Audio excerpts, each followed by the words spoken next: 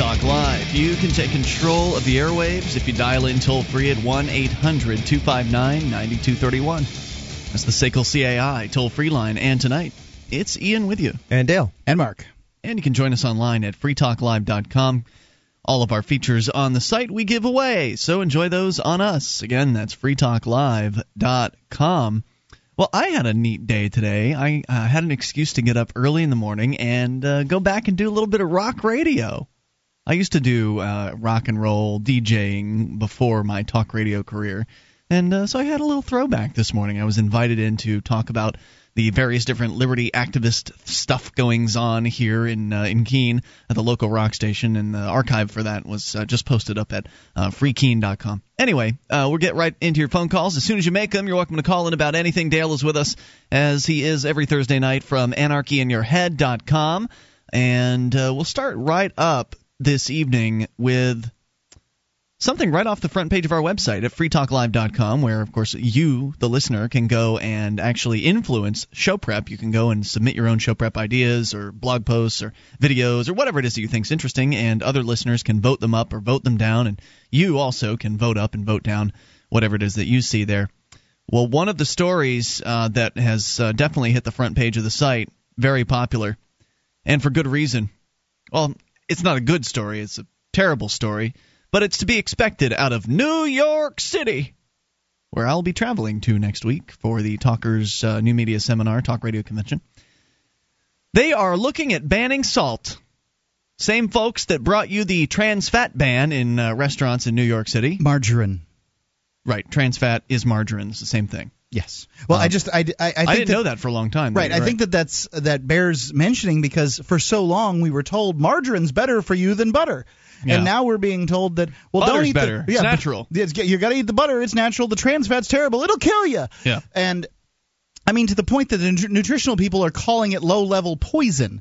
And I think that you got to take a deep breath when it comes to this nutrition stuff. When we find out new information about nutrition, I think that stuff needs to be vetted for 30 or 40 years before we're certain that this is true. Because just the new nutritional hype thing that they're going to pass legislation on, that's not cool.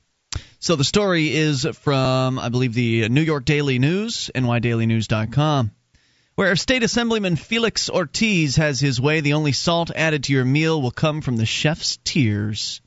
The Brooklyn Democrat has introduced a bill that would ban the use of salt in New York restaurants, and violators would be smacked with a $1,000 fine for every salty dish. The bill reads, "No owner or operator of a restaurant in the state shall use salt in any form in the preparation of any food." Good Lord. Now, I don't normally really like talking about proposed legislation simply because, well, it may not go through, and then what's the point of discussing it? But I think there is a point here, because it really shows – sometimes there's a point to talking about proposed legislation, because it shows the extent to which some of these control freaks really do want to micromanage things. Are you kidding me? No salt in food? Why don't you just outlaw taste while you're at it? I think that they would say that there's going to be salt shakers out available. People can salt their food to taste. Oh, really? It's not going to be the same as preparing it with the salt. You're right about that. Right. Can you imagine? I mean, the salt in many cases is an important ingredient in baking, things like that. And when you're soy doing sauce. When you're doing baking, it's a very calculated thing, as I understand it. And it's not a bad thing. You need salt. You will die without it. I mean, there was a creature in Star Trek that sucked the salt out of your body and caused you to die. So, it is actually something you need, and there are some people who have to watch their intake of it for health reasons. But generally speaking, the general population, it is not a bad thing, and your body manages it quite well. I mean, you drink enough water, and your body pretty much regulates your salt content. Isn't it iodized salt? I could be wrong about this. I'm no health expert. But doesn't a significant portion of the world suffer from diarrhea, and iodine is some sort of counteractant to that, and that's why iodized salt is available all over in this country. We don't have the same problems. I know the reason that they offer iodized salt is for some kind of health reason. I thought it was diarrhea. But I can tell you that it's Americans something. Not suffering from a lack of salt. Yeah. The reason that food that you taste that you buy outside of the home, outside the home food dollars, the reason that those things taste better is because they have plenty of salt and fat in them. Well, also, it's my understanding that salt helps with the preserving process. That's why a lot of the canned foods and things like that have salt in them. Is that not true? Yes, it does. Sure. Please correct me if I'm wrong here at 800-259-9231. That's the SACL CAI toll-free line. As I say, I'm certainly no expert. But anyway, back to the story. New York City is considered the restaurant capital of the world. If they banned salt, nobody would come here anymore, said Tom Colicoccio, the star of Top Chef and owner of Kraft. Some of Manhattan's top cooks blasted the idea, saying the legislation lacks a certain je ne sais quoi. You knew that was coming. Anybody who wants to taste food with no salt, go to a hospital and taste that, he said. Ortiz said his bill is designed to save lives, just like laws that ban the use of trans fats and require chain restaurants to post nutrition information. See, it's the same old story.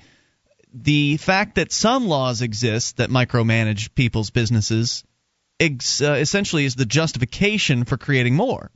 That's all they have to do when they want to propose some new insane level of micromanagement is just say, well, we already control you here, here, and here, so what's the big deal? This is just one more control. But even if it saves just one life, yes. It'll be worth it. But will it save one life?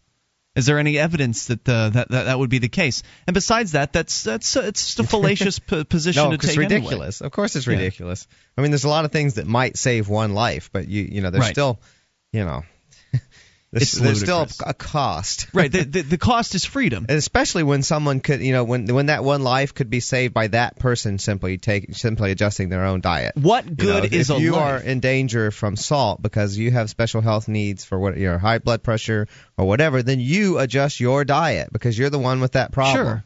And you can save the life that would otherwise take, that would otherwise cause so much misery to so many other people and so much cost.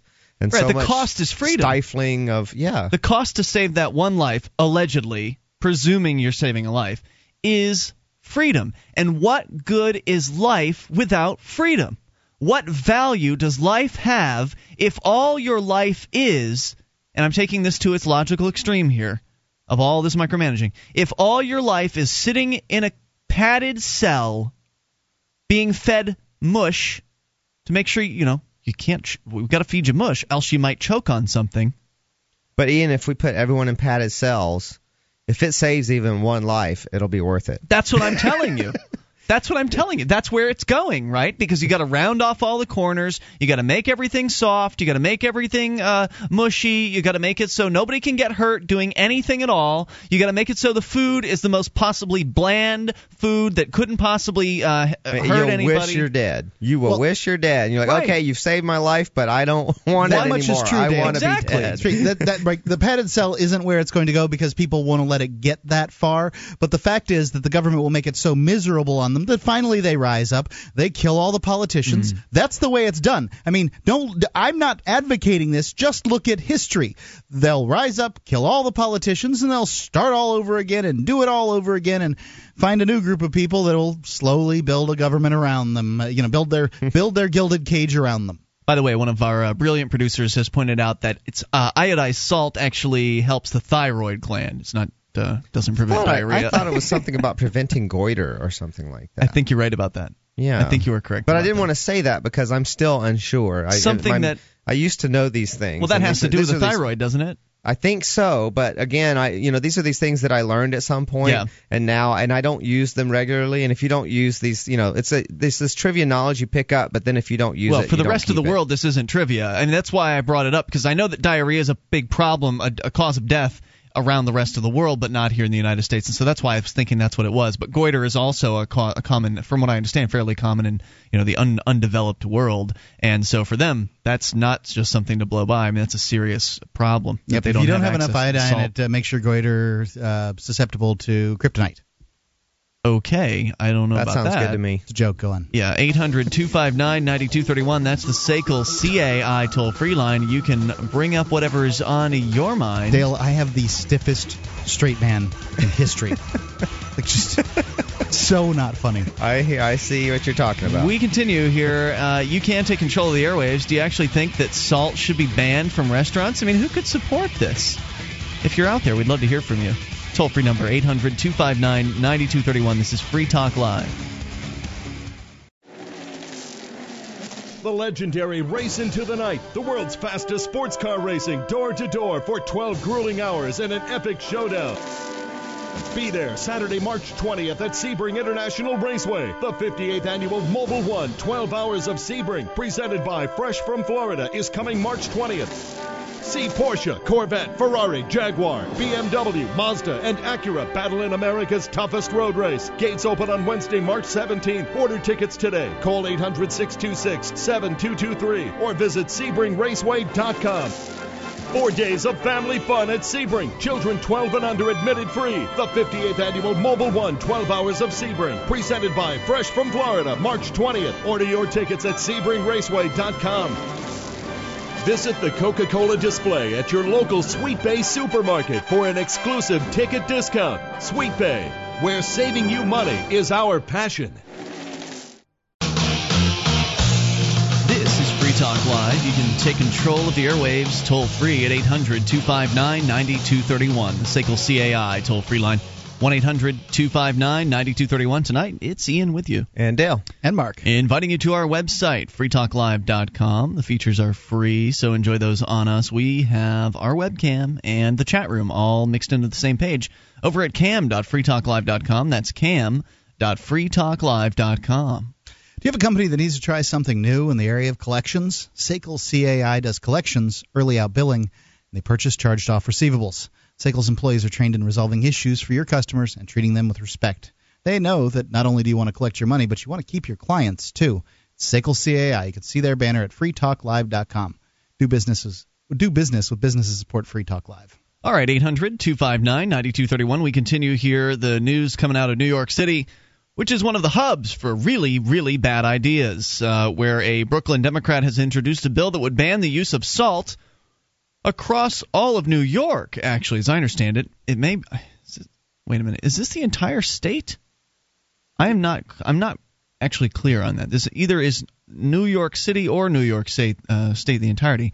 But nonetheless, various different chefs are fairly upset about this, as salt is in many cases a critical ingredient in cooking and especially in baking. One of the bill's sponsors, Ortiz, said that it is time for us to take a giant step. We need to talk about two ingredients of salt: healthcare costs and deaths. He claims billions of dollars and thousands of lives would be saved if salt was taken off the menu altogether. There's little argument that too much salt causes high blood pressure, which can lead to heart attacks, but even hardcore salt haters say banning it outright is a pinch too much. Oh, man, who writes these things? Sonia Angel, director of the Cardiovascular Disease and Prevention Program for the Health Department, says you can live with salt in your diet. The problem in our society is excess salt. Angel is behind the city's new push to get food producers and restaurants to cut sodium content by 25% over the next 5 years. That includes prepared foods like canned soups and frozen dinners, as well as fast food meals that can have twice the recommended amount of salt for an entire day.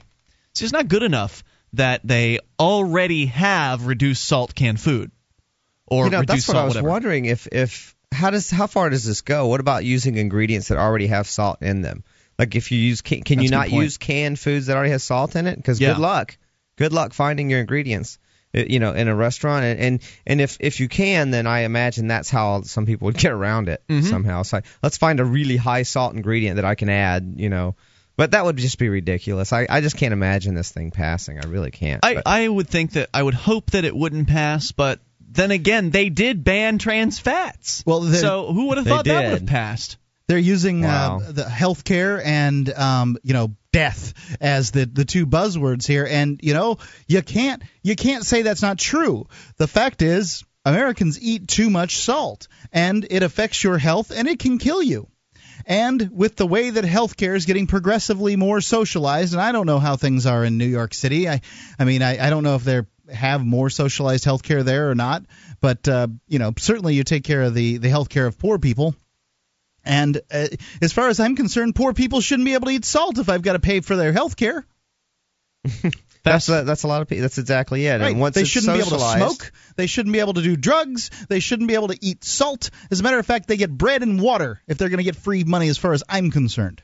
That's the excuse. Is once you're paying for people's health care, then you have a reason to justify why you get to control their lives. Sure. Because, hey, I have to pay for your health care, so you can't be fat. You have to stop eating. Not only that, you can whatever. Force people to start doing exercise or something like that. Got to do jumping jacks in the morning. It's an extra reason to control smoking, an extra reason to control salt and trans fats. And and to the utopian person that is willing to force their vision on other people, that is a very attractive idea. The idea that, well, everyone should be doing more exercise. Everybody should be eating this way. They should be doing this. They should be doing that. And so this is a good reason to create these laws, to create these programs, so I and my vision can be foisted upon every American, so we can all be alike, so we can all have the exact same government-approved health care regimen. Because we know what's best for we know what's best for us, and it must be the best thing for everybody else. All right, because all human beings are exactly the same. Well, that's not necessarily the case. We all have different tastes. We all have different interests. We all have different beliefs. But yet these people, some of them, believe that their way is the best way, and they're willing to force their way on you. John DeLucy, chef of the Waverly Inn and soon-to-be-open Lion, says, fast food is loaded with sodium, but in a kitchen that's doing fine dining, the use of salt is moderate. There's a ridiculous amount of salt in processed foods, but what I use is not a salt bomb like that. It's to taste. I have zero problems with blood pressure, zero problems with my health, and I have eaten salt all my life, said another chef at a world-famous Manhattan restaurant, Le Bernardin. Cooked food tastes good with salt, and it's bland without it, said the chef. I believe very much that processed food is not good for you, but salt is different. There are 0 dishes I prepare that have no salt at all. So, I mean, you're talking about some incredible damage to the restaurant industry if this bill goes through. People are just going to salt their food anyway. Right, but as Dale said, that's not going to be the same. No, it doesn't have the cooked-in flavor. It's going to be black market cooking. Yeah. Period. End of story. Because it's going to be that bad. Right, people. They'll just salt the meals for the customers that they know. That basically is what it'll be. You'll have to be one of the regulars in order to get the salted food or something like that. Systems will be developed that will identify who the safe customers are and who essentially the health inspectors are, because that's how they're going to catch people, right? Is they're going to go in. After that, they'll start paying off the regulars to snitch on the restaurants. Yeah, who knows? I really hope you're right, Dale. I hope this doesn't go through, but I don't know. I mean, it's so insane. It's worth talking about. There's already more gray market food service emerging, and maybe this will lead to more of it. Toll-free numbers 800-259-9231. Well, one thing's for sure: the government is not the place to look to when you want to talk about healthy eating. I mean, they want to masquerade as though they are the end-all, be-all, the ultimate knowledge about what is right and what is wrong to put in your body. But take a look at the government schools and see what they're serving up. According to BostonHerald.com, children in nearly 24 Boston public schools ate meals in cafeterias cited for conditions so severe, including mouse droppings, peeling paint, and a rusty oven, that one inspector said they would shutter a typical restaurant. Making matters worse, the central food facility that feeds another 21 hub schools without cafeterias has also been tagged by health inspectors, according to records. Can't do anything about it, though. It's the government.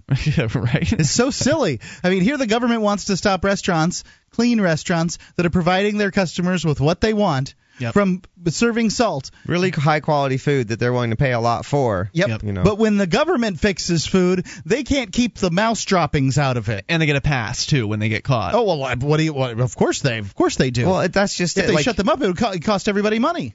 What the end user, I guess the students, are getting is crap. And meanwhile, everyone that works in that school, I guarantee you, is making an outrageous salary for their skill set. Yeah. Yep, absolutely. And all the bureaucrats behind it making even more. It's a racket to pay people a lot of money, and what you're getting for what you're paying for is dirt. And they've outlawed the Coke machines in the school because we don't want the kids to have sugar to cut their rat droppings with. We'll come back with more on this. It's crazy. Including some detail. People are insane. Including some detail on the infractions that were discovered inside these government school kitchens.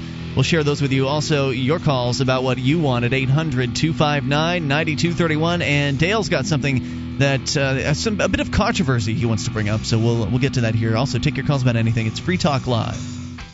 Have you been thinking about starting a website? I'm going to tell you about a great offer from HostGator. HostGator is a worldwide leader for web hosting, and they make it easy to get your own .com domain name. You create your very own website with their free site builder tools and templates. Use the coupon code FTL, that's FTL as in Free Talk Live, and sign up at HostGator.com to receive your first month completely free. Whether you want a personal blog or a complete e-commerce business website, let the experts at HostGator.com host you. This is Free Talk Live. You can bring up anything if you dial in toll-free, 1-800-259-9231, the SACL CAI toll-free line, 800-259-9231. You can join us online at freetalklive.com. All the features are free, so enjoy those on us. You can go on over to the bulletin board system and get interactive with other Free Talk Live listeners with over 500,000 posts. There's a lot to talk about. bbs.freetalklive.com, but a word of warning, it is virtually unmoderated, so you never know what you're going to come across. bbs.freetalklive.com.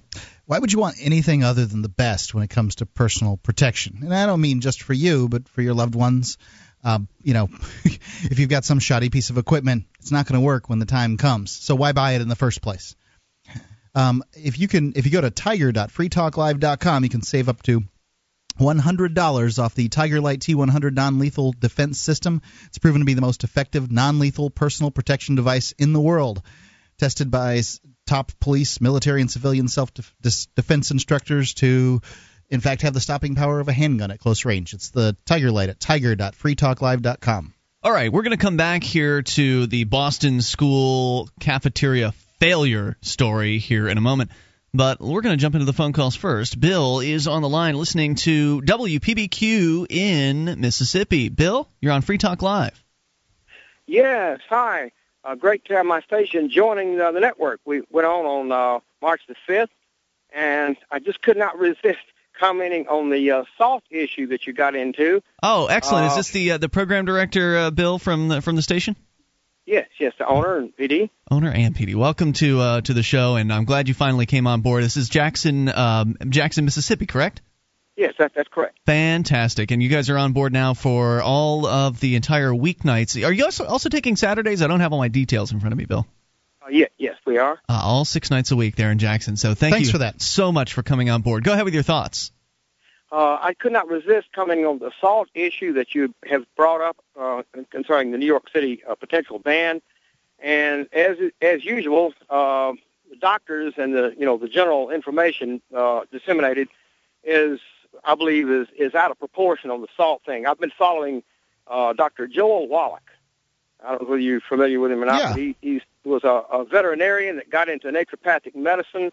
And he says that you never see a cow with high blood pressure, and the farmer puts the salt block out for the cow to lick, and it licks a certain amount, and that's it.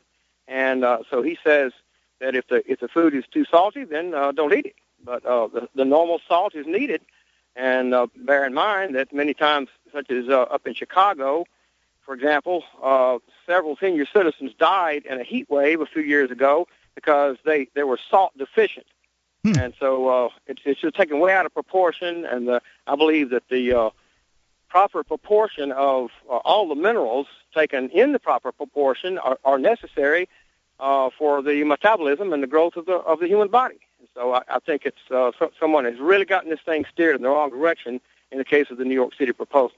Yeah, I'm just really, if they go through with this, Bill, it should be interesting to see what kind of black market things pop up, because as I recall, you mentioned Chicago in there. You may recall that a few years ago they actually banned foie gras in Chicago. Do you remember that story? I don't remember that, no. It's a fancy dish. It's essentially stuffed goose liver, and basically the PETA activists, the so-called animal rights activists, got all up in a tizzy about it, and they convinced the city alderman to ban foie gras, which ended up basically just pushing it underground, because it's really the fancy restaurants that are serving it, and of course the fancy restaurants have a certain level of clientele, that regular customers that come in on a regular basis, and they're very ritzy and wealthy, and so they kept serving the foie gras. It's just that they had to order it with like a secret code word or something like that, and eventually they ended up repealing the law, and now I think foie gras is back in Chicago. But it should be interesting to see, what kind of black market dealings will pop up in order to salt people's food. Maybe they'll have salt dealers or something like that. You can buy a bag of marijuana and get yourself a shaker of salt at the same time. I think that's the silver lining, is that people see how ridiculous government is, and that this is a normal trend. True. If you start allowing people, a little bit of power, you give them an inch, saying, well, they need an inch, that's all, but we need them, and that's not the way they are. They're going to always grab for more power. Right. In this case, it may be a big food versus big medicine versus big government. It may very well be. Right. Bill, any other thoughts for us tonight? No, I guess that's about all. I could get wound up and talk on this issue all night, but I won't. So you guys have a good one. Tell you Thanks, what, Phil. Thank you for the call. We'll go ahead and officially add WPBQ to our affiliates list. I just announced 3 brand new affiliates today. That's 68. That's our fourth, number 68. So thank you again, and welcome to our Jackson listeners there in Mississippi. 800-259-9231. Back to the story from the Boston Herald about the government school kitchens failing the health inspections that the bureaucrats are saying would normally shut down a restaurant, but they get a pass because, hey, it's the government. So the rules aren't the same for them as they are for everybody else, as you should know if you've been paying attention. The Boston Herald's review of the inspection reports found that 22 schools out of 132 failed semi-annual inspections this year. 3 schools, Snowden High, Carter Development Center, and the Winthrop Elementary, lacked state-certified food handlers on site. The worst infractions include, at East Boston High School, boxes of cooked Tyson chicken sat on the floor of a meat locker. A walk-in refrigerator lacked a thermometer, and paint peeled on a wall beside a snack station. At Taylor Elementary School, mouse droppings on a floor prompted an inspector to order an extermination. An uncovered dumpster outside overflowed with trash at an elementary school. The inspector ordered it covered to reduce rodent activity. A middle school in Dorchester, dirty mop water backed up from a drain was leaking onto the floor. Hood vent had not been cleaned since 2007 at one place. And another school, an oven was so rusty the inspector ordered it replaced or repaired. And finally, the Teachers Union Pilot School, pizza was served at 110 degrees below the mandatory 140. What's more, the veteran health inspector who requested anonymity. So he's doing his job, so-called, of doing health inspections, but he's requesting anonymity on this particular... Because he's scared he's of a veteran health inspector. What's going to happen to him if he reports these people for what they're doing. It's just that's amazing. What happens. The level of intimidation here within the ranks of the government. You absolutely have to go along to get along. Well, I mean, to the government, they kind of have to watch each other's backs to some extent. I mean, this is like one person trying to do the honorable thing, trying to do the right thing in a system that's very corrupt. And most of them are in there looking out for each other. They've got a good gig. And he really knows hard to get fired. It's great benefits, and but good he must pay know that people could pull some strings and get him fired or get him in some level of trouble for coming out about this. Yeah. So he's hiding behind anonymity. He told the Herald that Inspectional Services Department staff go easier on school cafeterias than other eateries, a claim that the assistant commissioner who heads the health inspection division strongly refuted. No, that's not true at all. In fact, his quote is, "There's no truth to that. Whether it's a public school, a high-end restaurant, or a sub shop on the corner, they're all inspected the same. We take it very seriously. We enforce the code. That's our job." Well, he didn't say that they enforced it the same. That's true. He just said they inspected them the same. Yeah, you have to really watch what these bureaucrats say because words have meaning. They're very important, and they craft their sentences in many cases very carefully. Yes, liars do that. They will often craft sentences to be like they're not exactly lying. Goodfellow said none of the cafeterias needed to be closed down. They're run very well. The people who work in them, a lot of them are mothers. They take very good care of the kids. As though that would be an acceptable excuse if our friend Mama Allie from the Savannah Last Biscuit, which is essentially an underground kitchen operating out of her home, which does not have any of the mandatory equipment or whatever that the government might require. Right. She wouldn't be able to get out of it by saying, well, I'm a mom. As if that would be an excuse anywhere. Oh, well, yeah. There's mothers working here. Yeah, they care very much about what they're doing. I don't care. There's rat droppings on the floor. Boston Public School spokesbureaucrat Matthew Wilder said the district places a premium on cafeteria cleanliness and noted that inspectors categorize the bulk of infractions as non-critical. He acknowledged that not all food handlers are state certified, though, and said certification is preferred. Quote, in many cases when concerns were brought to our attention, they were rectified by the time the inspector returned. The health and well-being of our students is our first priority. As if state certification for food handlers matters. Toll-free number is 800-259-9231. So when the state fails its own inspections, it looks the other way. Thousands of years ago, from the time of Moses to the time of Alexander the Great, Julius Caesar, and beyond, TrustedCoins.com brings you an incredible selection of authentic Greek, Biblical, Roman, and Byzantine ancient coins, all certified authentic by world-renowned numismatic expert Ilya Zlobin. Transport yourself to the distant past now at TrustedCoins.com.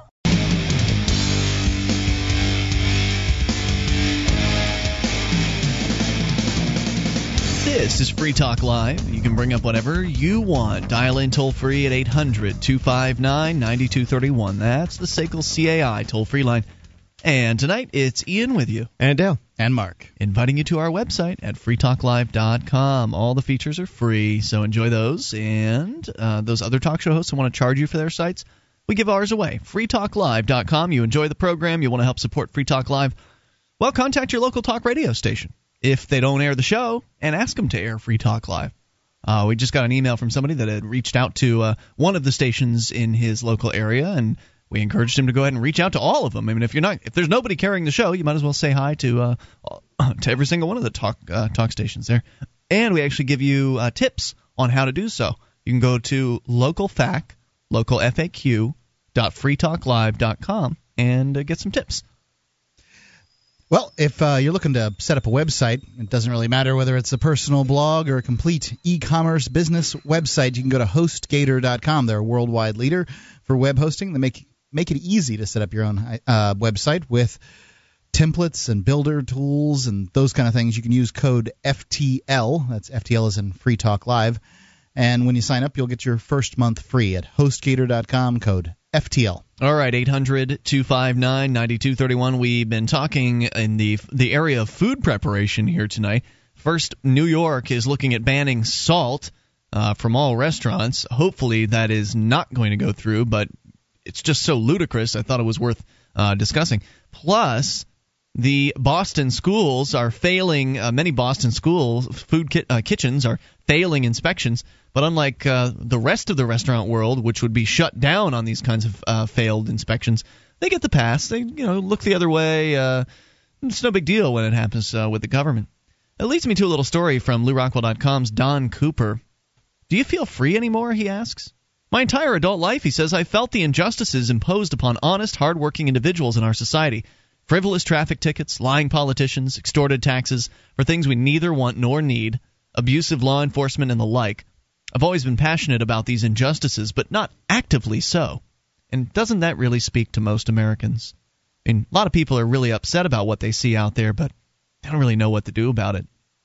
After spending nearly a decade abroad living and working in Europe, I found myself returning to a country I didn't recognize. I found it difficult to acclimate and integrate into this politically correct, socially abusive, statist society. A society that seemed to be desensitized to all police abuse of all magnitudes. The prevailing attitude seems to be if the cops have someone in custody, well, then they must deserve it. Bad boys. Yeah, well, there's that, the cops program, but also if you look at what a lot of the American people will say or do in regards to the government and, for instance, so-called terrorism suspects, they just throw the whole idea of habeas corpus and a public trial and all that stuff right out the window. Well, they've been accused by the government; they must be terrorists. 1,000 years of fair trials thrown out the window when somebody uses the word terrorist. Well, not that they're even fair trials, but at least they're public and to some extent accountable to some level. They've evolved over time, and I'd say that quite honestly, the courts in certain times and places were far more just than ours. Almost immediately, says Don, I was confronted with the abusive nature of the new state order. Drive in, get a cup of coffee on a Sunday morning in Syracuse, New York. I was pulled over for talking on my cell phone. Having only been in Syracuse for 3 months, I had no reason to believe that such a law existed. Regardless, the donut feeder pulled me from my car, patted me down in the street, and put me in his car while he ran my license and wrote out the citation. It was humiliating, and I felt like a common criminal. And guess what? You are. That's what you are as a common criminal, right? You're doing something very common, and that's been called criminal. Everybody now is breaking some kind of law. There's so many of them to break. I was determined to fight the citation, but my contract ended, and I left Syracuse. Eventually, I paid the $100 fine. Now, just recently, I moved to Princeton, New Jersey to begin a new short-term contract. This past Saturday evening, I rode my bicycle to the Princeton University campus, where there are a number of pubs and restaurants. My intent was to get Chinese takeout and go back to my room off campus. As I rode down the sidewalk on famed Nassau Street on this clear, cool March evening, myself and others were startled by a Mercer County patrol car blazing its siren and lights and darting into the sidewalk ahead of me. My first thought, of course, was, what could be going on? It wasn't more than a few seconds until I got the answer to that question. The short, well-armed female officer exited her cruiser, and with a firm right hand, outstretched arm, and condescending look in her eyes, she looked dead in my eyes as I approached her and exclaimed, "Stop!" I kid you not. Of course, this is one of those situations where anyone still in possession of a fully functional frontal lobe thinks to themselves, what could I possibly have done? Riding on the sidewalk? The responsible answer is, of course, nothing. Reason and responsibility, unfortunately, rarely seem to figure into a tax feeder's thought process. As it turns out, it is illegal to ride your bicycle on the sidewalk. Even more ridiculous is the fact that it's only illegal in a 4 to 5 block section of Nassau Street and only on my side of the street. At least that's what she told me. Given my survival training learned from LouRockwell.com and other sites, I immediately knew how to handle the situation. The first thing I said was, I do not consent to any searches of my person. Of course, this riled her. She immediately replied, why? Do you have something to hide? That's when you pull out your camera and you start recording the event. Yep. Because if there's nothing to hide, lady, you shouldn't have a problem with it being recorded. When you say that, you seem suspicious. Of course, this would be her response, since in her mind, as she sees herself as anointed by God herself, and anyone not wanting to cooperate with a servant of the Almighty must be immoral and hiding something. Actually, I saw myself as being accosted by a total stranger, imposing on my freedom of movement, and was no more willing to consent to an invasion of privacy by her any more than I would any other stranger accosting me on the street. I told her that I didn't trust her and was simply exercising my constitutional rights. That made her even angrier. Cops hate it when us mundanes say things like that. I couldn't help but think this whole situation could have been avoided if only her father had loved her more. But I digress. Continuing with her irresponsible and abusive activities, she called for backup. Backup for a guy riding his bicycle. When she did that, it instantly became clear to me that we were on the other side of the looking glass and tea was about to be served. When her colleague arrived, he approached me and said that the law was the law, and they were just doing their job. Of course, at that point, my first instinct was to pull his underwear up over his head and smack him for being stupid, but I didn't. Instead, I pointed out how German officers at the Nuremberg trials also used that defense, that they were just doing what they were told, when he rolled his eyes as if to say, "Where did this nut job come from?" Well, I don't understand why they still use that excuse. We're just doing our jobs. I mean, you would have thought that 60 years ago at the Nuremberg trials that particular excuse would have been sullied, Yeah. But apparently not. As a female cop completed the citation, I made a point of letting all folks passing by know the situation was because I was riding my bike on the sidewalk. The first baby boomer couple to pass by commented, "That's a shame. The sidewalk is the safest place for a cyclist to ride," they said. Of course, I agreed.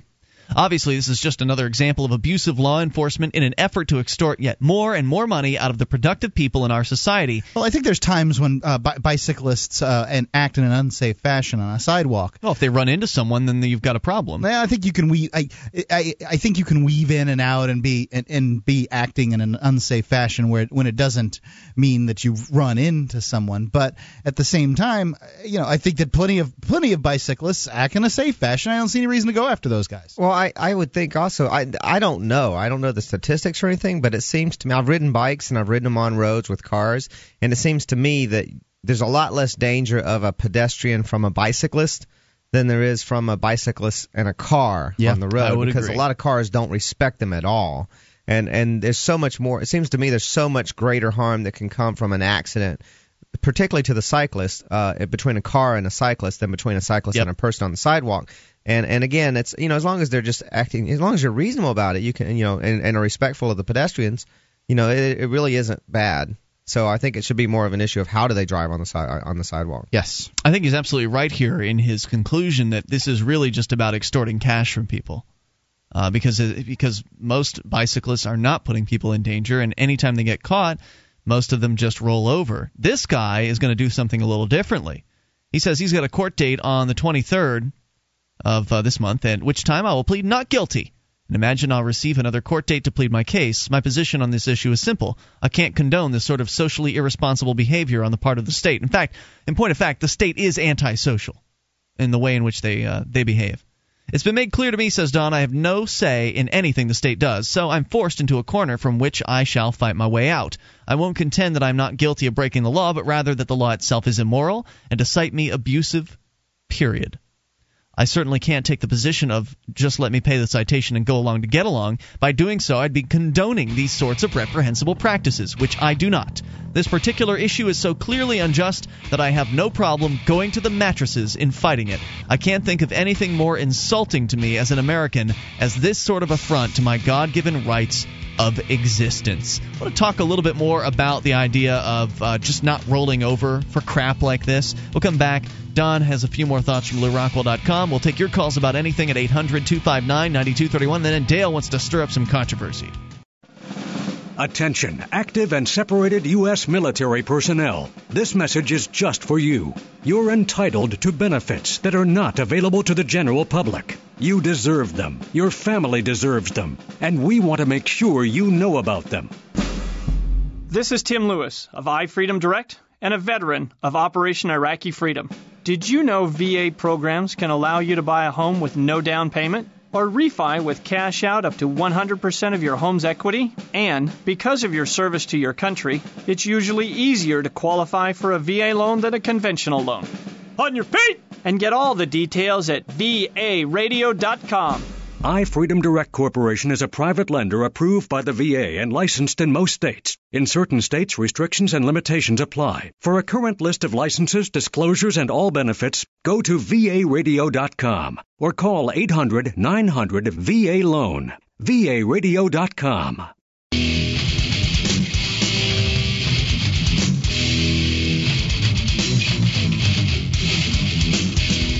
This is Free Talk Live. You can take control of the airwaves toll-free at 800-259-9231, the SACL CAI toll-free line, as we launch here into the second hour of the program tonight. It's Ian with you. And Dale. And Mark. You can join us online at freetalklive.com and enjoy all of our features for free. You can also enjoy Dale's website, anarchyinyourhead.com. Head over there, get some great liberty-oriented cartoons, as well as some essays, thoughts by Dale himself over at anarchyinyourhead.com. We wrapped up the last hour. We're finishing up a story from LouRockwell.com talking about a guy who spent a decade over in Europe. And then when he came back here, his name's Don Cooper, when he came back here, he did not recognize this country. He said that a whole lot had changed in 10 years, and that he said he found it difficult to acclimate and integrate into what he calls a politically correct, socially abusive, statist society that seems to be desensitized to police abuse of all magnitudes. He later points out in the story that a lot of people realize that there's something incredibly wrong, that they may even realize what is wrong. They may realize that it's the government that's out there hurting people and harming people on a regular basis, and that the government is the cause of a lot of the strife in this country. But they don't really have any idea as to what they can do about it. Or they're too scared to do something about it. Because, well, the government's scary. I mean, they've got cages, they've got men with guns, they're not afraid to use them. They certainly aren't. And tasers, pepper spray, handcuffs, they've got all that stuff too. Yeah, that's right. You're going to do what they say. Batons, and they've got the numbers. Well, I mean, actually, we've got the numbers, but we're not courageous enough to actually utilize our numbers. And I'm not suggesting violence. I am not suggesting anything like that. But I am suggesting that people stop being so obedient. If 5%, 10% of the people who are accused of nonsense, garbage, statutory, essentially ordinance violation crimes like this guy was. He was arrested for riding his bicycle on the sidewalk. And he was cited, but he was hassled in the process. Yes, that's true. He was given a citation. That's technically an arrest. Yeah. Right. So he was cited, which means he's going to be forced to go to a courtroom for this if he doesn't pay it, and he's not going to pay it. But if 10% or 5% of the people 1%, absolutely. Look, you think 1% would do it? I really do. I've got a parking ticket, and it's a little $5 parking ticket, and I thought, we'll just I've got some questions, and I'd like to get some answers, and they'll have to answer them if they want my $5. So we'll see if they actually answer the questions. No, they're not going to. They'll drop the case before I get to court, I'm sure. But you think? I think so, yeah. All right, we'll find out. I believe it was in November. It might have been October that this happened. Mm-hmm. The ticket. They gave me after going there that I had to go to something or another in December, and then they gave me a court date in April, and now they've sent me a piece of paper saying the court date's been pushed off to July. It happened in October. Yeah. I mean, speedy trial. I don't know what it's like in the rest of the United States, but I think that if 0.5% of people who had these kind of nonsense charges just stood up and said, "Yeah, I'd like to find out a little bit more about this. Thanks." Now, admittedly, most places, unlike New Hampshire, have there's lots and lots of charges for taking things to court. Not so here. Yeah, that's true. You're right. In some places, they want to try to get you to pay the fine up front before they'll allow you to take it to court, and there's all kinds of sneaky things that the government people will try to put in your way to make it much more onerous and difficult to actually challenge them. But you're right, Mark. It is an easier process here than it is in many places. So yet another reason why this is the place to make the stand for liberty. Notice I didn't say fight for liberty, because I don't think fighting is the right mentality. And I know that's a mentality that it pervades politics. The fight mentality pervades the liberty movement. Well, the statists are doing this. We've got to fight them to the cannons and load up, men. No, we don't want to fight them because, well, you could say that what you resist persists, and I think it's better to do a little jujitsu move maybe and embrace them as they come towards you or whatever, and rather than putting up resistance and trying to fight back. I just don't think it's the right mentality. In a way, it's like they're pushing our buttons to get us to respond a certain way, and if you don't, that throws it all off kilter. Just by not obeying them. We call it disobeying, or they say do something, just pay. They're really just running people through a process and collecting money from them.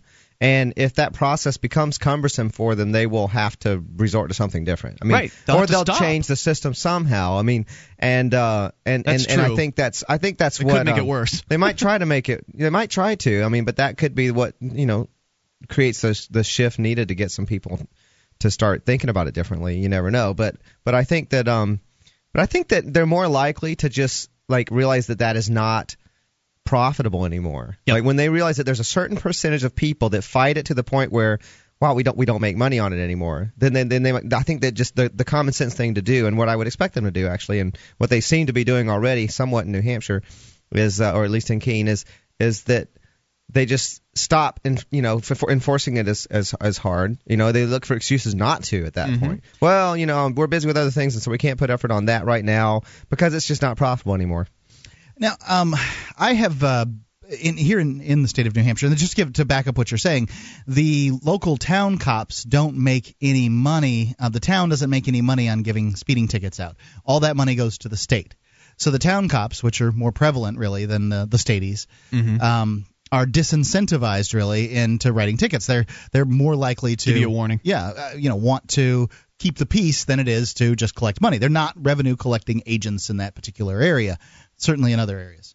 But every time I've been stopped, I've just been given a warning. It's the 2 times I've been stopped by town cops. I've been given a warning. And the statey, one time I've been pulled over by a statey, I got a warning there too. To their credit, you can actually pull up the list of the police log for the town. You can actually look and see what they do on any given stop, and they give warnings out a fair amount of the time, which again, to their credit, I think the police in New Hampshire are a cut above a lot of the police departments around the country. That's not to say that they aren't hurting people. That's not to say that they aren't arresting peaceful people and they aren't doing wrong things. They certainly are, but I just feel like they're perpetrating fewer crimes on humanity than other departments. There's a little bit greater sense of accountability, I think, only in the sense because there's less people to cop ratio, and I think that's why you can challenge them more, and without just being immediately being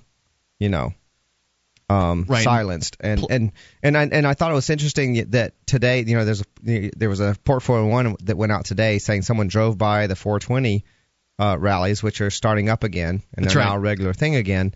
And they saw siren lights, and they were like, "Uh-oh, something's going down." And turns out it was like a traffic stop, just a typical traffic stop happening right there next to the 420 rallies, and the cops were ignoring them as they were smoking pot like 20, 30 feet away. Well, now we just need to get them to stop doing traffic stops, at least as far as the routine revenue-generating stops. That would be the ideal situation for them to leave all peaceful people alone, and we'll get to that point eventually, especially if people start refusing to go along with just ponying up these tickets. And Mark, your parking ticket is a great example. It's something that is fairly low risk. It's a $5 ticket. You challenged it immediately as soon as you got it, so they didn't have the chance to bump it up to $70 or whatever the maximum fine is, which is what they did to me because I sent them letters and stuff like that. Me too. I think I don't know where mine is right now. So. Oh, you've got one?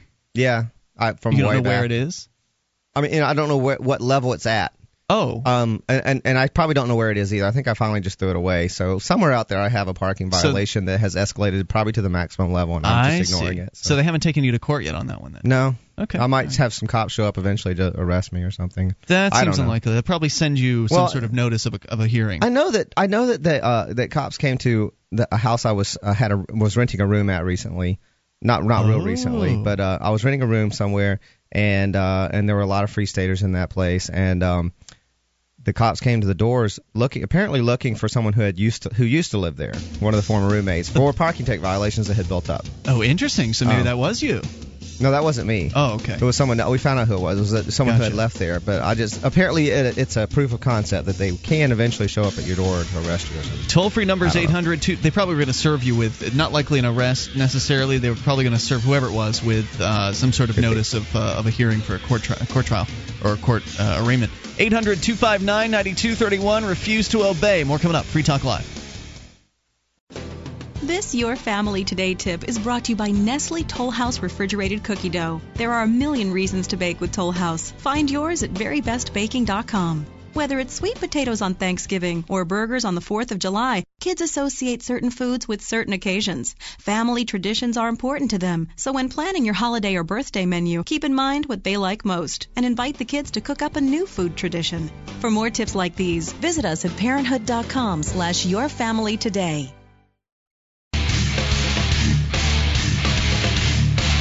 This is Free Talk Live. You can take control of the airwaves, dialing toll-free 800-259-9231.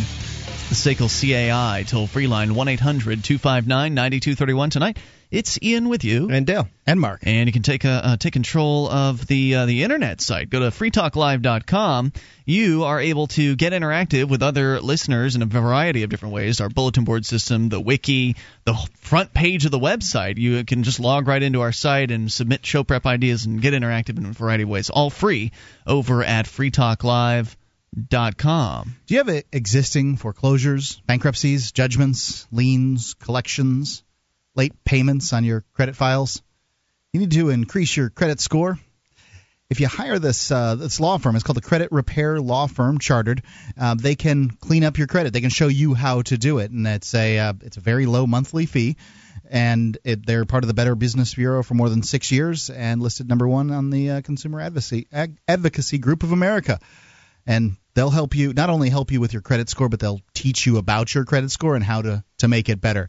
So go check them out at cleaningcredit.com. That's cleaningcredit.com. I've had financial issues in the past, and I can tell you I wish that I had somebody who knew this kind of information. They didn't teach me about credit. They don't teach anything like that about that in high school. So they'll help you with your existing credit problems, and future ones too.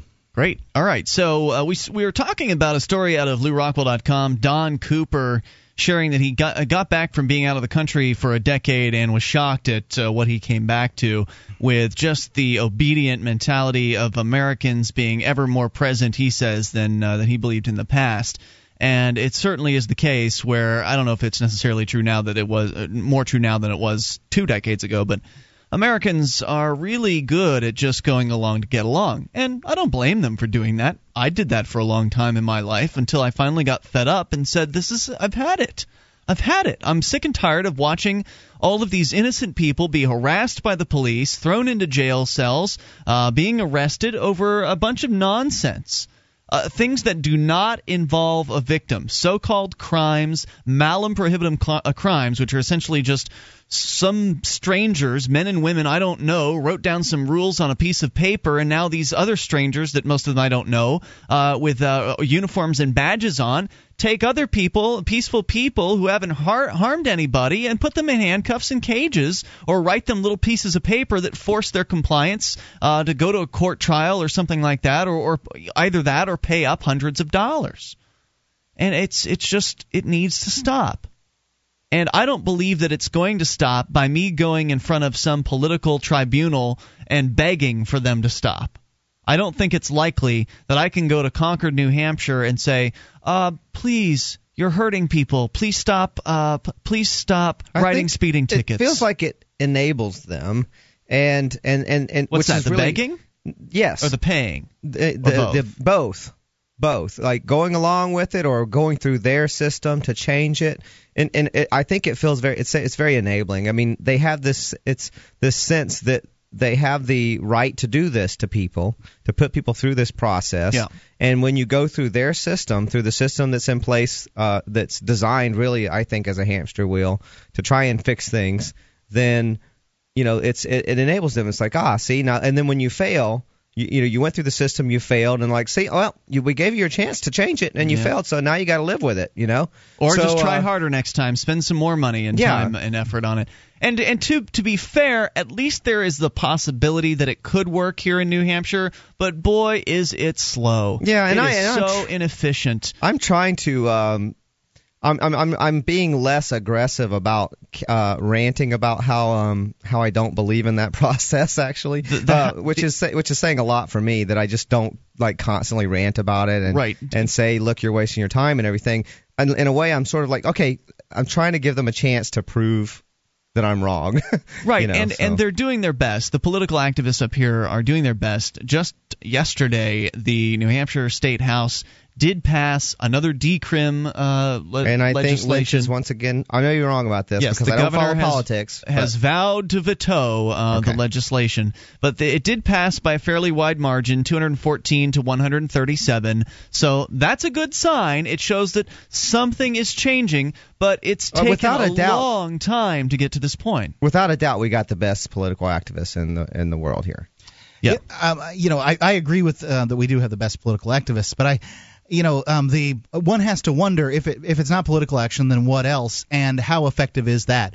Is there some kind of evidence of it being effective? Well, I think we already were talking about if people just didn't obey, that would be incredibly effective. You said, Mark, it would only take 1%. I was saying 5 to 10% of people that are being charged with nonsense. No, I didn't say didn't obey. I said to take it to court. We were talking about taking it to court. Oh, okay. Yeah, I'm talking about not obeying. But yeah, you're right. Taking it to court would also change things as well. And to some extent, that's being, at some level, less obedient than they would like you to be. I think it's not a case of that it's somehow more likely to work necessarily. It's just something that hasn't been tried to death. And it's true. Even the New Hampshire political politics process hasn't been tried to death. Well, when inside the Free State Project either. It's the idea is to change the scenario in both cases. I realize that. I realize that, and to some extent, yes, I understand that it's the idea of focusing a lot of liberty activists in one place to do it has not been tried, and so I acknowledge that. But I also have always looked at politics as it's something that works if you want to control people, if that's your goal. If your goal is to get laws that do one thing or another. It seems to work very well for that, and government naturally grows. Yeah, I'd agree. You can grow it in that direction or in this direction, but it's going to grow. I agree that government, the way it is currently designed in the United States, in the models of the constitutions of the states in the United States of America, is designed to grow. And anybody who takes a look at any student of history, amateur student of history, can figure that much out. That much is true. And admittedly, it is a arduous, slow, and frustrating process.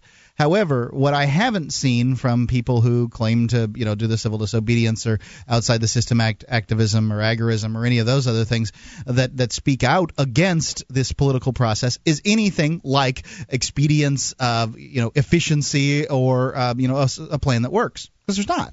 What do you mean a plan that works? Well, cooperation works. As inefficient as I see people every day now smoking pot in Central Square, that and works. Today with a cop sitting on the sidewalk right next to them, very, very well aware that they're there smoking pot, and they weren't being bothered. Sure, so I see some success there, like immediate success. I mean, I don't know. I mean, I don't want to put too much and read too much into that. I mean, as far as I know, who knows what they're scheming to deal with at some point. But they had that level of success within months. I mean, within weeks. They attempted to scare them off. They arrested some people. Right. They showed their strength. It did nothing. When they realized it totally didn't work. It was a scare tactic. No, it backfired on them because they went to the police department and smoked out in the lobby. That's right. They didn't show up after that until the Pumpkin Fest. They cracked down hard on the Pumpkin Fest, and we haven't seen hide nor hair of them since then until, like you say, today they show up, but it wasn't for the pot smoking. Right. They ignored the pot smoking. So as far as I'm concerned, that's a great example of how effective non-cooperation and civil disobedience can be. It's a tiny, tiny, tiny victory. You wanted one. There's one I'm for just telling you. I'm telling you that non-cooperation is very effective. You the can't only have problem one is victim. You can't have one victory and call that, hey, this system works. It's a proof of Well, I don't think we should concept. say this system works. It's just something different, and there's signs of hope. It is a proof of concept because disobedience, if widespread enough, is very successful. There's more coming up here. 800-259-9231. This program is brought to you by FreeKeene.com. FreeKeene.com features audio, video, and blogs chronicling the transition to a voluntary society. FreeKeene.com also has comments and discussion forums so you can be heard. FreeKeene.com.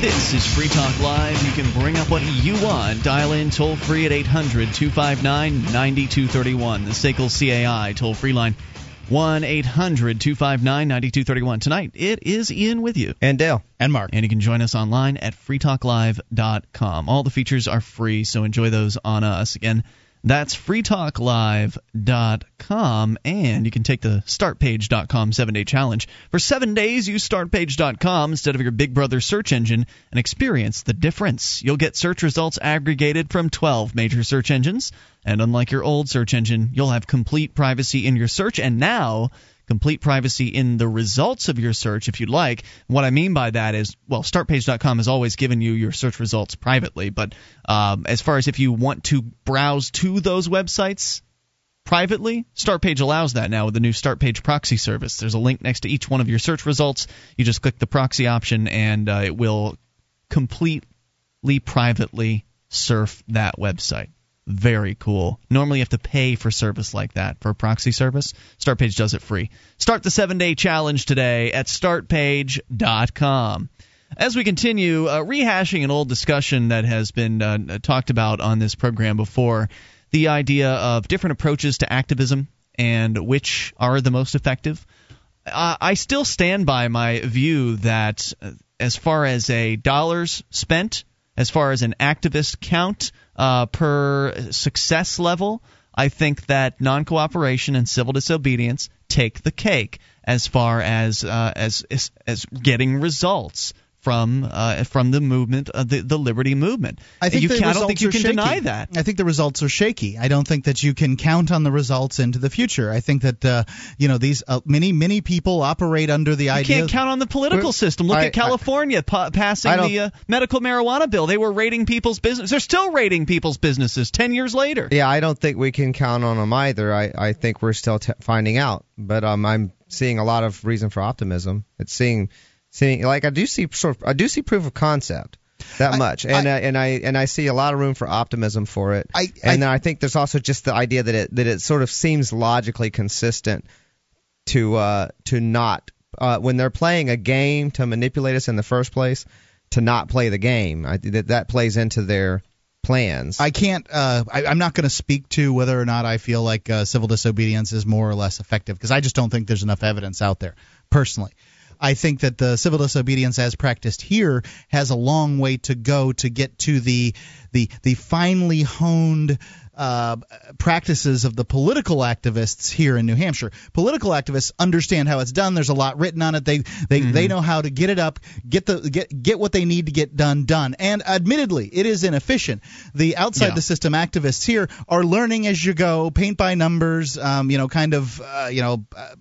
craziness. And I think that if they could somehow get their act together and concentrate on one thing at a time, that they could really carve out liberty in that particular area. And I don't know that the 420 activism is the right place to go. Maybe it is. Maybe it's not. I don't know. I think that I'm not just talking about the 420 activism. I think freedom to film inside the courthouse would be a far bigger victory. Right. Well, we got where we are on that by challenging it in an outside the system way. I mean, they are all getting filmed. They still have this sort of play this little game of where we have to do some stuff and everything. But I mean, if everybody came in with a camcorder in their hand and they didn't set up tripods, because the tripods are really the trick. Mm-hmm. That's really the problem. If they just had a camcorder in their hand, everybody in there, then at some point or another they get tired of throwing people out. Yeah, I agree with you, Mark. If you can get people together on one issue to be disobedient on, it would be incredibly powerful. I agree with that, and that's my point. For the amount of people that you have getting active in the political system, if you had that same amount of people doing civil disobedience, non-cooperation, that kind of thing, especially focusing on one issue like you're talking about, you'd be unstoppable. But that's just on the other side of the coin. That's the trick with civil disobedience and non-cooperation, is there's that higher risk factor, so it's more difficult to get people to step up at that level. But plenty of people are stepping up. They just seem to be stepping up in all different places. Of people, not really. I understand. The point is, though, that I don't know if you recall that we were getting greater challenges in the past, and we've overcome many of them by challenging them. There was threats for people if they wouldn't stand up for the judge. I know that seems like a small thing, but they were wanting to arrest people for not standing for the judge. That is gone. I mean, they've stopped doing it because they knew that we were going to challenge it, and we did challenge it, and things like that, and filming. Right, a lot of that stuff goes away quietly. It just disappears. It does. It's like, and they don't announce. So okay, you guys win. We're giving in. It just kind of fizzles. The threats and the Copwatch is another good example. Copwatch was early victory. Yeah. I mean, there's been a lot of those sorts of things where we have chiseled away at the authoritarianism and made some progress. Maybe a large handful or something like that. I can think of 4 things right off that I just mentioned right off the top of my head. But you can't, and I haven't, and I'm just not. That's not even thinking that. But I'm not making notes about all of it and keeping a chart. So or anything. I think we can come to the truce here and say that both of these methods are necessary, as far as I can tell. Well, I'm not going to say they're both necessary, but I mean, I'm going to say that there's they're some inevitable. Degree of. How about they're inevitable? Because you and I are not going to be able to talk the politicos out of doing politics. No, and they're not going to be able to talk the non-cooperatives and the disobedience out of doing non-cooperation and disobedience. So, well, you mean it's necessary that we be tolerant of each other? Absolutely. I mean, I don't know that I don't feel the political activism is necessary, but that's just my opinion. And but I understand that there's still room to discover in both cases, how effective they can be. And that's where I'm sort of agreeing with Mark, is I'm not declaring this is the way we're going to win. All I'm really saying is it's definitely very new and something that hasn't been tried terribly much. Yeah, with certainly incredible failure in the past as far as achieving liberty. Politics has been very successful when you're trying to grow the government in one direction or the other.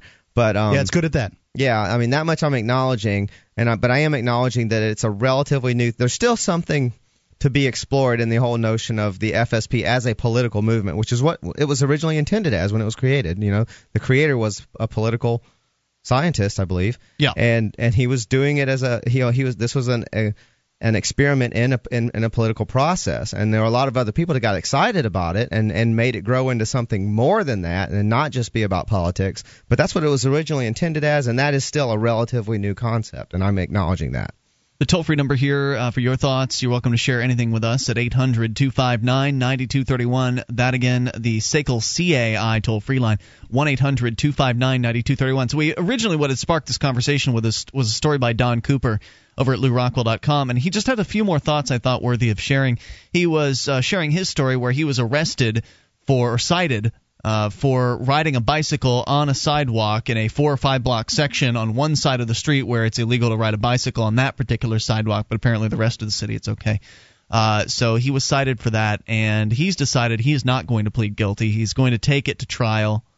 And he says, I certainly can't take the position of let me just pay the citation and go along to get along. By doing so, I'd be condoning these reprehensible practices, which I do not. This particular issue is so clearly unjust, I have no problem going to the mattresses and fighting it, and I can't think of anything more insulting as an American as this sort of affront to my God-given rights of existence. These police officers ought to be ashamed of themselves, but I know they're not. Like so many in America, myself included, they no doubt believe in their righteousness. But one has to ask, do you really feel free anymore? Do you find yourself in public constantly wondering if you can cross the street here or there, whether you can ride your bike on a sidewalk, the shoulder of the road? When you see a cop car in your rearview mirror, do you feel safer, or do you get a short shot of adrenaline and start wondering what he could pull you over for? What's your speed, and what's the speed limit? Did you signal when you changed lanes? I think we all know the answer to that question. I've already arranged for bail on the 23rd for when things go badly. Remember, always do what you know is right, even if the government says it's wrong. And the government will always say it's wrong. That's how you can know it's the right thing to do. LouRockwell.com's Don Cooper. And I have to agree with him on that one. 800-259-9231. If you've got principles but you don't follow them, what's the point? 1-800-259-9231, the SACL CAI toll-free line. You're welcome to share your insane stories of government micromanagement and silly nonsense rules that perhaps you were popped for, and you're welcome to share those with us or bring up whatever happens to be on your mind. Take control of the airwaves. This is Free Talk Live. Help Free Talk Live via the AMP program for just $3 per month, and you'll get access to exclusive call-in lines, a chat room, and a forum at amp.freetalklive.com. This is Free Talk Live. You can take control of the airwaves, bring up whatever you want. Dial in toll-free at 800-259-9231. That's the SACL CAI toll-free line. And tonight, it's Ian with you. And Dale. And Mark. You can join us online at freetalklive.com. The features, we give them to you, including archives. If you've missed a moment of the show, you can just click and download. They're right there on the front page of the site. Plus, you can go into the podcast and go all the way back to January of 2009. All totally free for you at freetalklive.com. The Institute for Humane Studies Summer Seminar Program is now accepting applications. They have 11 different seminars in cities all across the country. You just have to go to libertarianseminars.com. They provide the meals and housing, and all you have to do is get there. It's libertarianseminars.com, and the deadline is March the 31st. So if you're in college and you are interested in these seminars about liberty, that's liberty in education, radicals for capitalism, ideas of a free society, and several others, go to libertarianseminars.com. All right, so we continue. We'll take your phone calls about anything. Steve, listening in Oregon, you're on Free Talk Live. Hello, Steve. Hey there. First, a plug. I use Start Page, and I really like it. Great, Steve. So I thought I'd mention that. And the other is, I just caught you. I listened to Mike Rivero's show, and you came on after, and I go, these guys are pretty cool, so I try to catch you when I can, but I get kind of busy. But can I ask you a question first? What's your guys' thoughts on the 9/11? Because I could probably go look it up or whatever. What's your guys' thoughts on 9/11? Wow, that's a very open-ended question. Oh, just kind of basic, I don't need, right down to the nitty-gritty or anything, but Dale, you want to field this one? I think on the 9/11 Kinsey scale, we're all roughly bisexual. What does that mean? I said that before. I described that before. I said you have the 9/11 Kinsey scale. You have on a 0 like the people who totally buy the government's story of what happened, and you have on the other side the people who have completely fabricated a completely different story of what happened.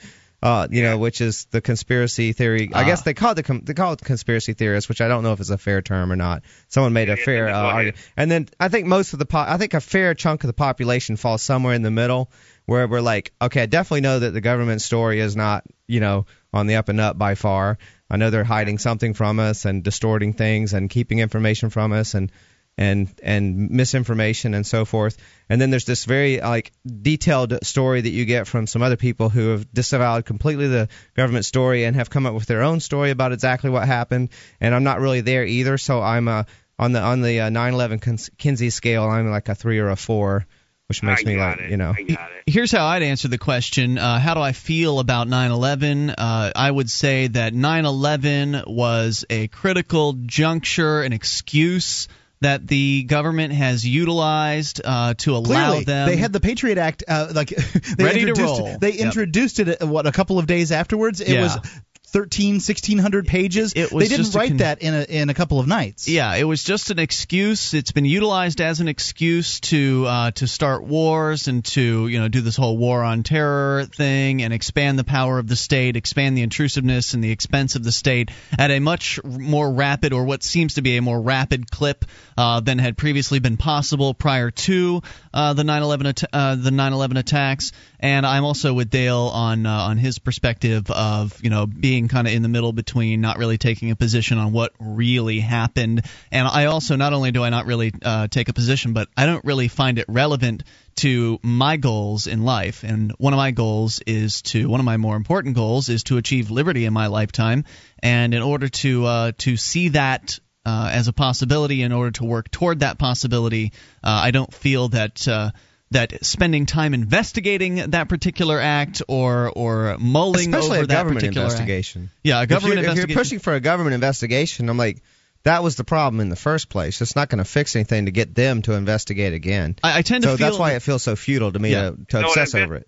An investigation is not going to do anything. I totally agree with that. Sure, and they're certainly not going to bring themselves up on charges. They're not going to bring their buddies up on charges. And of course, if you actually really want to go to the end of the line with the people that are really the hardcore, what they call themselves the truthers, then they usually want investigations and they want trials and things like that. But at the same time, these are the same people that believe the world is controlled by an elite cabal of people, the Bilderbergers or whoever. And so the whole idea that these elites would somehow allow their puppets to bring themselves up on charges. I mean, the idea that you can overturn their system by working within it seems kind of silly. So I try to focus on things that are actually happening now, things that are concrete, and police it's time state for stuff. it to be put to rest one way or another. I mean, but it won't be put to rest. It's been almost a decade. I know They're still it won't. at it. The truthers aside, just the people who want to continue mourning, and the whole purpose of mourning is to deal with your emotions and such, so that you can then get on with your life. And it becomes defeating to continually mourn.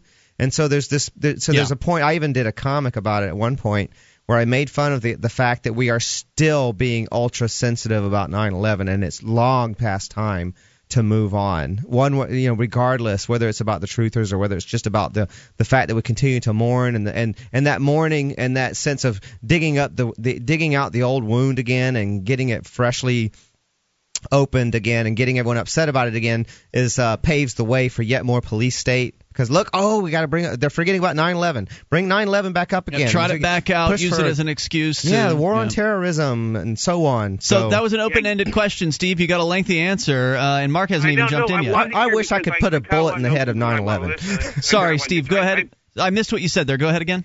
Oh, no, that's fine. No, I do kind of have the same thing is what you guys are talking. I think the main one is that they sure did use it to start wars and do the police state and stuff. Maybe just keep it there. But I kind of wanted to give you your idea. And I'll share one last thing with you and let you guys go. Is, I got cited for something because you had brought up something a little earlier about the citations. I got cited for something. After I looked at it, it was, I think, the misdemeanor 4. I could go to jail for a couple of years, and I didn't even do what they said. I know everybody says that, but I really didn't. And so I'm, freaking out. So I finally go to court, and I sit there, and they go, well, with this, and that, we're going to give you a $57 ticket that's like a jaywalking ticket, okay? And so I'm sitting here going, okay, let's see, what do I do here? You know, I $3,000, $5,000 for a lawyer, or just pay the $57 for a jaywalking ticket. Yep. And so I'm going, I'll go with a jaywalking ticket, $57. It wasn't jaywalking, it was like a jaywalking ticket. Mm-hmm. But anyway, it was the hardest thing for me to stand up in front of that judge.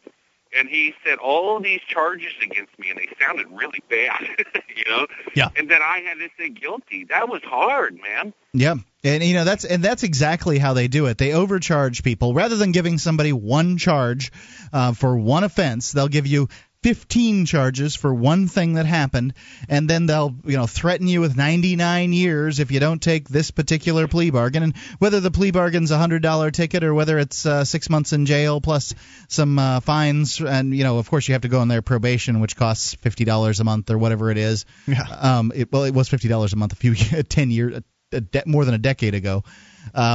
So that's the trick, and it works. I guess so. Hey, thank you guys very much. I do enjoy your show, and thank you for letting me join in, and I appreciate it. I'll Steve, call in again. Thank you for the thoughts. We appreciate hearing from you at 800-259-9231. Mark, did you want to throw in on the open-ended how do you feel about 9/11 question, or we pretty much hit it? Yeah, I'm done. I talked over him, and I don't know if I was heard, but I said I wish I could put a bullet in the head of 9/11. Figuratively speaking, yeah. Put this thing to rest. It would do so much good if we could move on. Well, let's continue. We have moved on. Let's talk to Adam in Canada. You're on Free Talk Live. Adam, with Ian, Dale, and Mark. Adam? Yeah, hi. I just wanted to address people saying that, you can't change the system from within. And I'm looking at, I don't know if you've heard of a Dr. Farid Kavari, who's running for governor in Florida right now. I'm up here in Canada, but I'm following this intently, and he is proposing economic changes that can conceivably, using free market principles, change the banking system from within using a state bank. There's a precedent for this in North Dakota since 1919. They have a state bank, and they have avoided a lot of this economic collapse from what I hear. And he's got a site called Zero Cost Economy. They have a state bank in North Dakota? Yeah, the First State Bank of North Dakota. Go to firststatebanknd.com. So how does that work? I mean, it doesn't issue currency, right? They don't issue currency, I don't think, but I think that they operate on it. It's a different banking model from the fractional reserve system, where simplistic way to put it is all deposits are paid 6%. It's similar to the fractional reserve, in which every dollar they get on deposit, they're allowed to loan out 10. And it's created, on promissory notes, but they then give. How do they? He just cut off. I don't know what happened to him. Low-cost home mortgages. Who is this guy running for? Low-cost home mortgages at 2% interest, and you make 14 cents on the dollar doing this. If you lend 10 times as much money as you have. It sounds very detailed, far more detailed than we have the chance to get into here. But thank you for the call tonight. More coming up here. Hour number 3 is on the way. Bring up anything. This is Free Talk Live. How long can you hold your breath? Not long. After air, water is the most critical factor for life. There are dozens of toxic substances in tap water, even pharmaceutical drugs that city processing can't remove. Sadly, most bottled water isn't much better. The chemicals in the bottles themselves are a serious health concern and a huge environmental problem. Filtering your own drinking water is the logical answer. You'll have a much better quality of water and save a bunch of money too. Aquasana filters are thorough and more affordable per gallon than even pitcher-type filters. Aquasana is consistently voted the best choice by Consumers Digest. The filters are easy to use and install. Call 866-NO-BOTTLE to order or link online through freetalklive.com. If you'd like a 20% discount, and who wouldn't, when ordering online, use the discount code FTL. Again, that's FTL. Or call toll-free 866-NO-BOTTLE and tell them we sent you to get a great discount on all Aquasana products. Drink smart. 1-866-NO-BOTTLE. This is Free Talk Live. We are launching into the third hour of the program. You can take control of the airwaves. Dial in toll-free. Bring up whatever you want. 800-259-9231. That's the SACL CAI toll-free line. 1-800-259-9231. And you can join us on our website at freetalklive.com, where you can get interactive. The new FTL 2.0 launched in 2010. allows you to submit show prep ideas and vote on other people's ideas. Head over to freetalklive.com and enjoy the site for free. As we continue, we'll take your phone calls, and then coming up, there's been some controversy bubbling up over on the Free State Project forums, and it's something that we wanted to talk about, Dale, you and I, last week. I know, you keep giving me credit for being so desperate to talk about it and stir up trouble. It's kind of funny. It's not all you. It actually was something that you and I were doing, and we'll hopefully get to that. But let's continue with your phone calls here first. Malcolm is listening in Texas. You're on Free Talk Live. Hello, Malcolm. Hi, how you doing? What's on your mind? This is about 9/11. One thing that a lot of people are ignoring is the scientific method for analyzing 9/11. Stephen Jones did this in a lecture at UC Berkeley. It was a physics lecture, and I strongly recommend people to look it up or to Google it. Look up Stephen Jones and... How about you explain to me why I should really be concerned in the first place? Well, if you apply the scientific method to analyzing the collapse of the buildings in 9/11, you will see that it was indeed a controlled demolition. Okay, but you missed what his question was, which is why should we care? Well, by using this, our government can do this again in the future. Yeah, they probably will. Whoever they did this can use it again in the future and kill our children, send our children overseas just to please a few people. But we already agree with you on that. We don't need it. I don't need to be a 6 on the. Is that what you're saying? What's that? So therefore, we just say, oh well, it's over. Let's let it be buried. Let's move on. Yes. Well, I disagree with you. I strongly urge you look up November 11, 2006, and Stephen Jones. If I become a 6 on the Kinsey scale, the 9/11 Kinsey scale, my attitude will not change about government, or the possibility that they will do false flag maneuvers in the future and things like that. So it doesn't matter. Toll-free number is 800-259-9231. Mark, you're shaking your head. I just, is it 1 decade that's, that's going to put it behind us? Is it 2? Is it 3? Is it 5? I mean, how many decades is 9/11 not going to, or is it the next thing they can really get conspiratorial about? Because the thing prior to this was the Oklahoma City bombing, and conspiracy people like to have conspiracy things to talk about. And I don't know the facts. I'm not claiming to know the facts. I'm not. It just seems like a research hole. It may be. It may have been a controlled demolition. I don't care. It's not going to matter. Americans don't. It's not going to matter. The people who believe it is already believe it, and they're not. The people who don't are never going to believe it. If the government does an investigation, I don't expect they will. It won't turn up anything differently because it's the government investigating themselves. It doesn't matter. We need to, that there's an attitude that people need to. There's an attitude shift we need to affect, and 9/11 isn't going to do it. It's either already done it for people or it's not gonna. Yeah, I think it's really one of the least persuasive ways to bring people to the ideas of freedom. And I don't know how many times we have to keep saying this. We must be encountering new people that are calling the show about it. It seems like what happens is we'll get a batch of 9/11 people calling in the show, and then things will calm down for a while. And then one of them will call in, and then we'll take the position we take, and that will spark the others to call in because they're so outraged that this is Free Talk Live, and you guys should be letting us talk about this stuff all the time, all day, all night. It's so old. Yeah, it really is. I mean, it's so tired and old. We are letting you call. On some level, this show is supposed to be entertaining, and I think it's there's a point where the 9/11 calls are just the same things, and maybe it was a controlled demolition. It doesn't matter. Yep, we've heard it all before. We really have, and I've seen the movies. Okay, so I know what the claims are.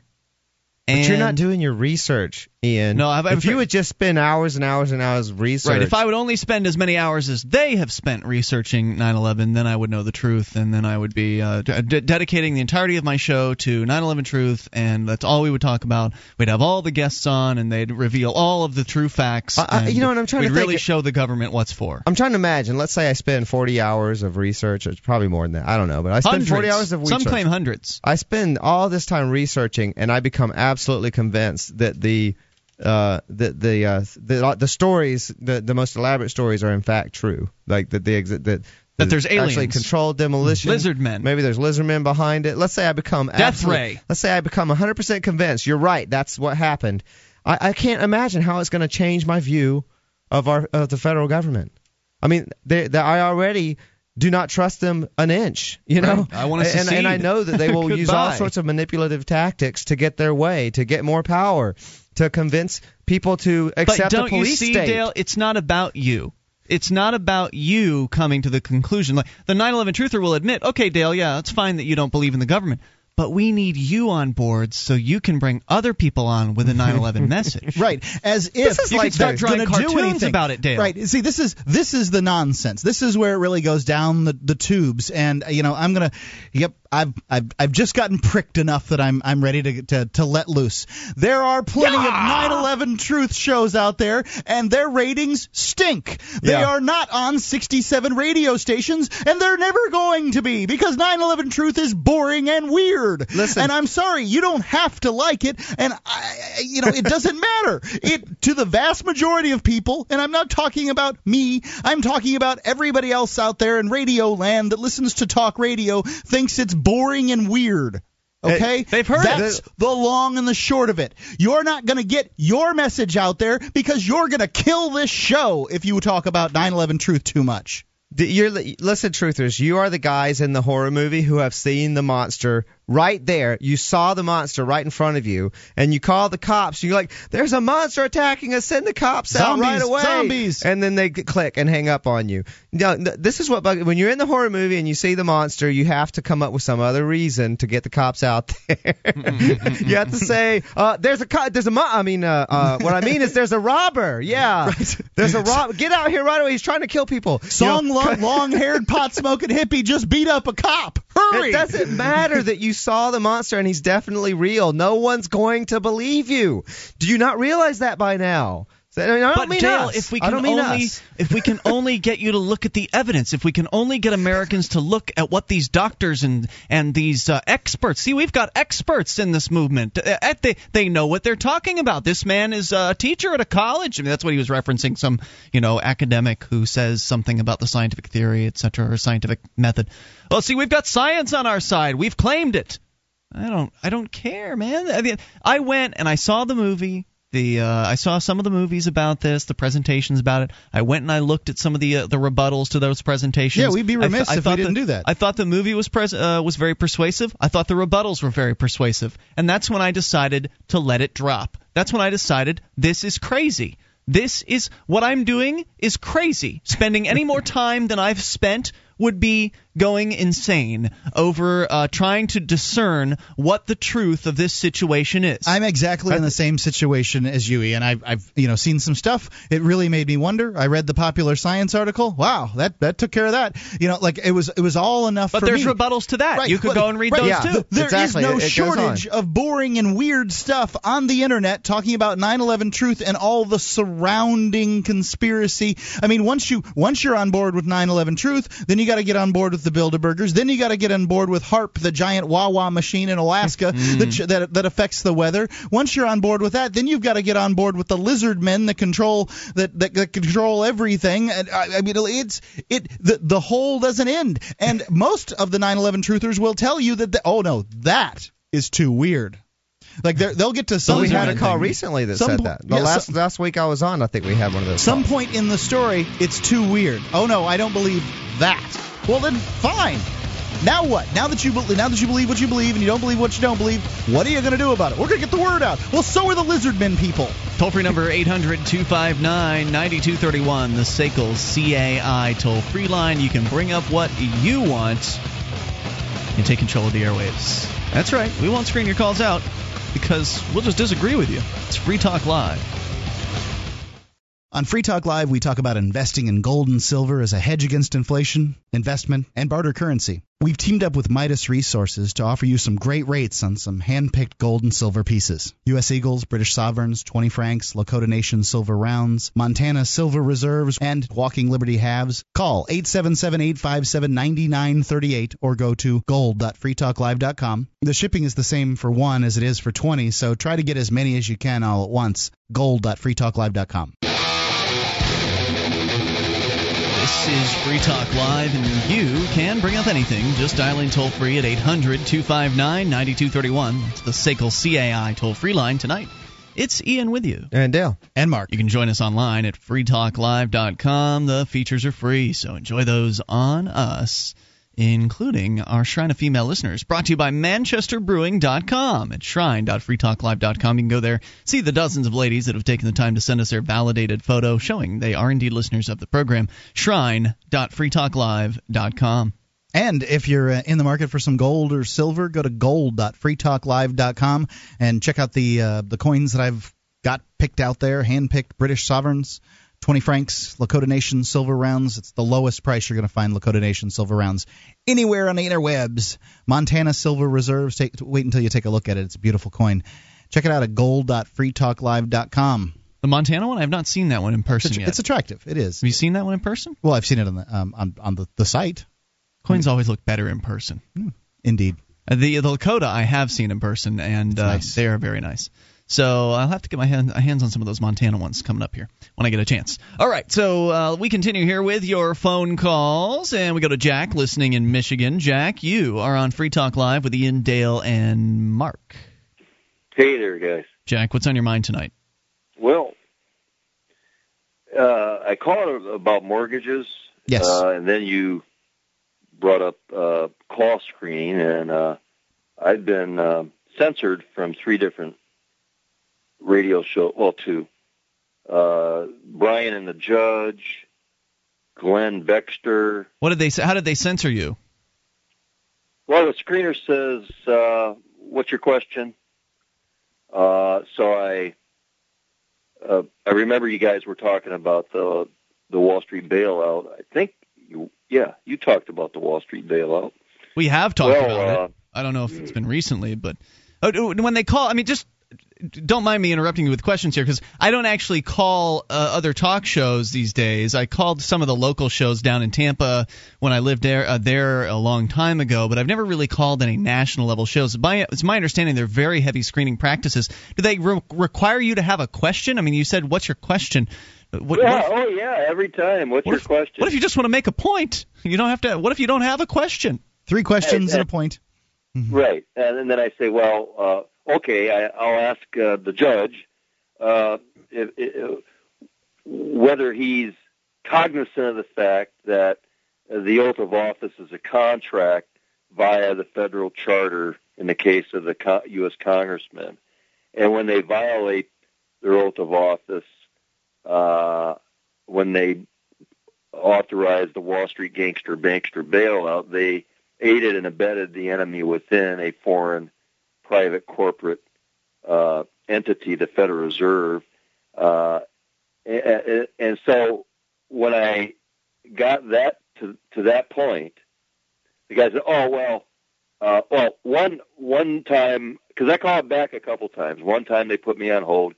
Then they came back and said, we're not going to deal with that today. So I called back, and then I get put on hold again, and then I'm told that is not of a pertinent subject matter. And yet they're talking about the economy. They're talking about government corruption. Well, when the federal charter specifies, as it does, as you guys know, Article 1, Section 10, nothing but gold, silver coin, a tender and payment of debt. Nah, it doesn't do that. It says that in the Constitution it says that states may not issue legal tender that isn't gold and silver, but it doesn't say that the federal government can't. It says the federal in Article 1, Section 8. It says, Congress will have the power to borrow money on the full credit of the United States. So they don't specify what money is, but in Article 1, Section 10, they state no state shall coin money. So according to that statement and the additional one, money is gold or silver coin.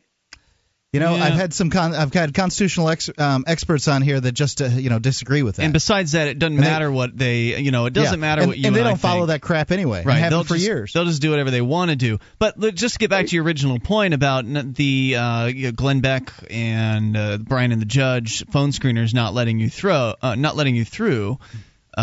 So I mean, those were the two shows that you had trouble with.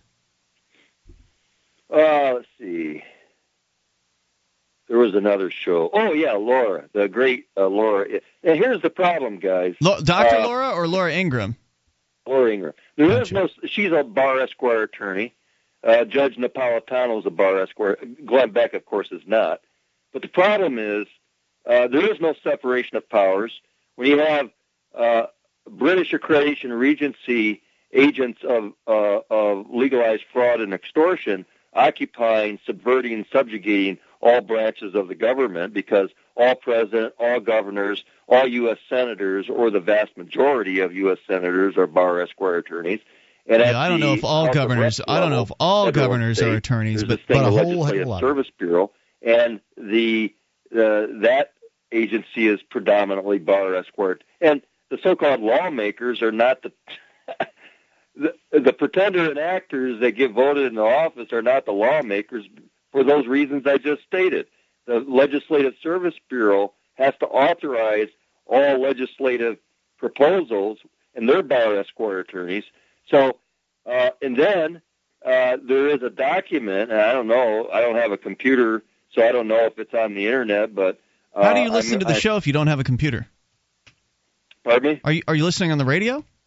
Not presently. No, I just left my girlfriend's place. That's why I said I was listening on the computer. Gotcha. Yeah, I share your concerns with talk radio in general. It's one of the reasons why I set this show up the way it's set up. Yeah, but that's the way they do their show. They do their show in a very structured fashion. Right. They don't want to be challenged. If they're talking about Noah on Sunday school, you can't bring up Samson. Well, he said they were talking about financial I know, issues. But they don't. They don't do it. It also needs to be like a sound bitey thing. I think you're also rambling into a lot of legalese that they know is not going to be very appealing to their listeners because they're not going to be able to follow it. I didn't follow all the stuff you just said because I'm not knowledgeable in the legalese, and I'm not particularly. Yeah, you did make it a little bit a little bit difficult. I think that you're just that sort of topic is not going to appeal to the listeners, and I think they sort of realize that because it's going to just sort of go over most of their heads. Of the listeners. Here's one that will appeal: mortgages. Have either of you had a so-called loan in your lifetime? Yeah. I paid off the mortgage. Okay. Well, according to it's Title 12, the Federal Reserve Banking Regulations. The loan institutions are prohibited in loaning from their assets and those of their client depositors. And let's see, that is Title 12 of the United States Code, Section 1831. Right, are you going to point out... See, this is one of the reasons why you probably don't get through on those talk shows, because you've got all this title code and this and that, and I find that incredibly excruciatingly difficult to handle myself, but, like we say, we'll let anybody through on this show, and to our detriment in some cases. Thank you for the call tonight. 800-259-9231. It's kind of two sides to this show. Like, sometimes you get really difficult calls, and sometimes you get calls that are just so brilliant that never would have made it through a regular phone screener. And when I say brilliant, I mean sometimes crazy, but entertaining. All on at the same time. More coming up. Bring up anything. You can listen to Free Talk Live on the radio via podcast, the webcam, and our live streams at freetalklive.com. Not enough options? Now you can listen to Free Talk Live from any phone, anywhere. Add this number to your phone, 760-569-7752. It's a long-distance call, so make sure you're familiar with your phone's calling plan. The Free Talk Live listen lines are airing the latest episode of Free Talk Live 24 hours a day, including our live shows. Call 760-569-7752. That's 760-569-7752.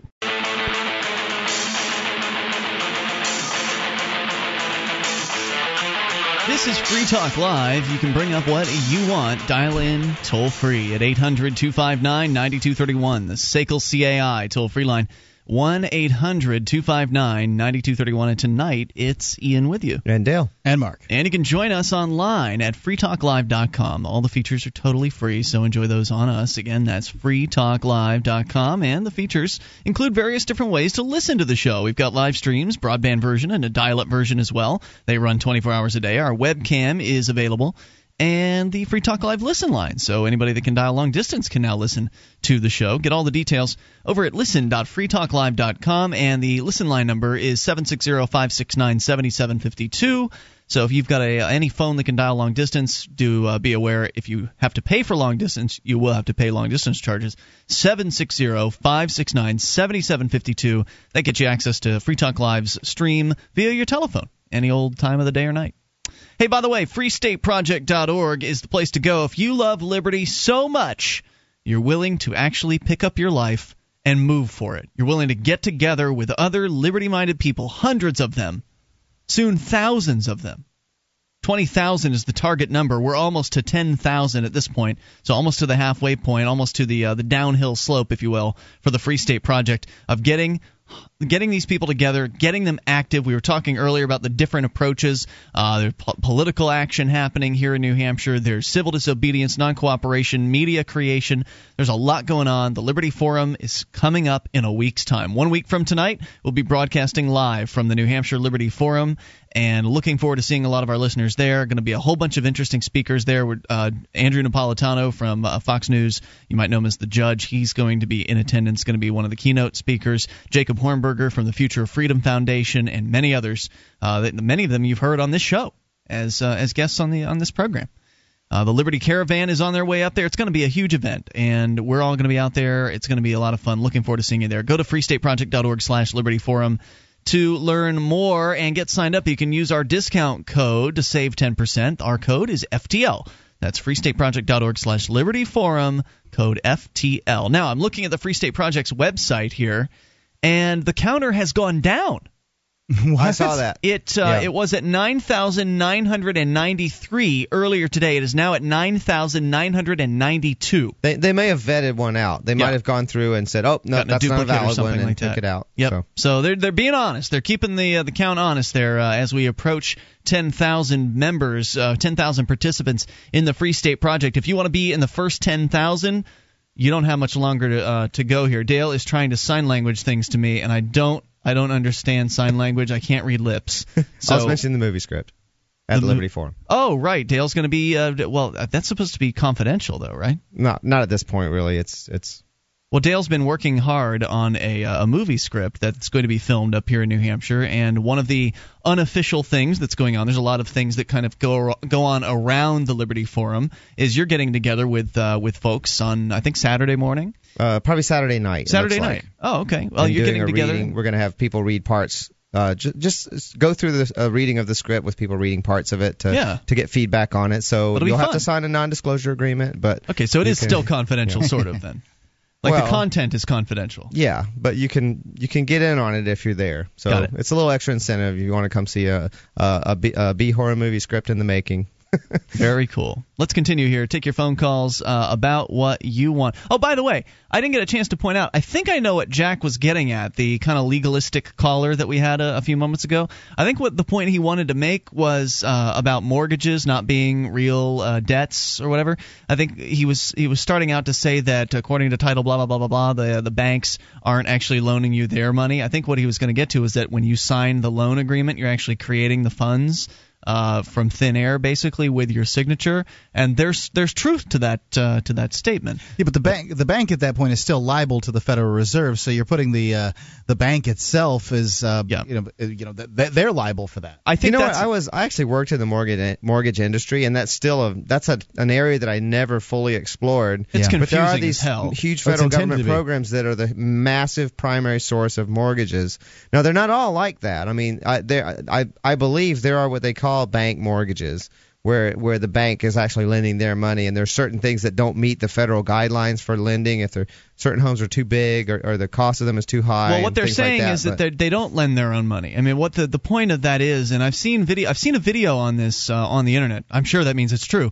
But the idea is that since money in this country is evidence of debt, Federal Reserve notes it's not money, it's debt. They're debt notes. They're evidence of debt. So whenever a loan is created, you are actually creating the loan from thin air, and the banks are authorized to be the agents to do this sort of thing. But whether it's a car loan or a home loan or whatever the loan is, you are inflating the money supply by creating that essentially putting your signature on the dotted line is creating the money from thin air that then you pay back into the system. And once the loan is paid back.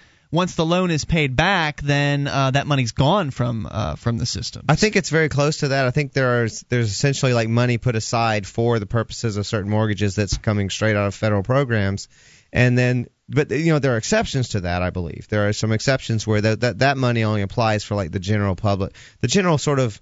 The vast majority of mortgages out there for like middle class people, and then there's some like expensive homes and things that are outside of the range and don't meet the criteria, and you can't get a federal program for them, and so they are often funded by different sources. They come from different sources. If you want to find out more, all you have to do is go to gold.freetalklive.com, and we have the book Dishonest Money available to you there, and you can buy that book. And GCN, Midas Resources, our syndicate, will actually put a Walking Liberty $50 in the book, so it's basically half paid for.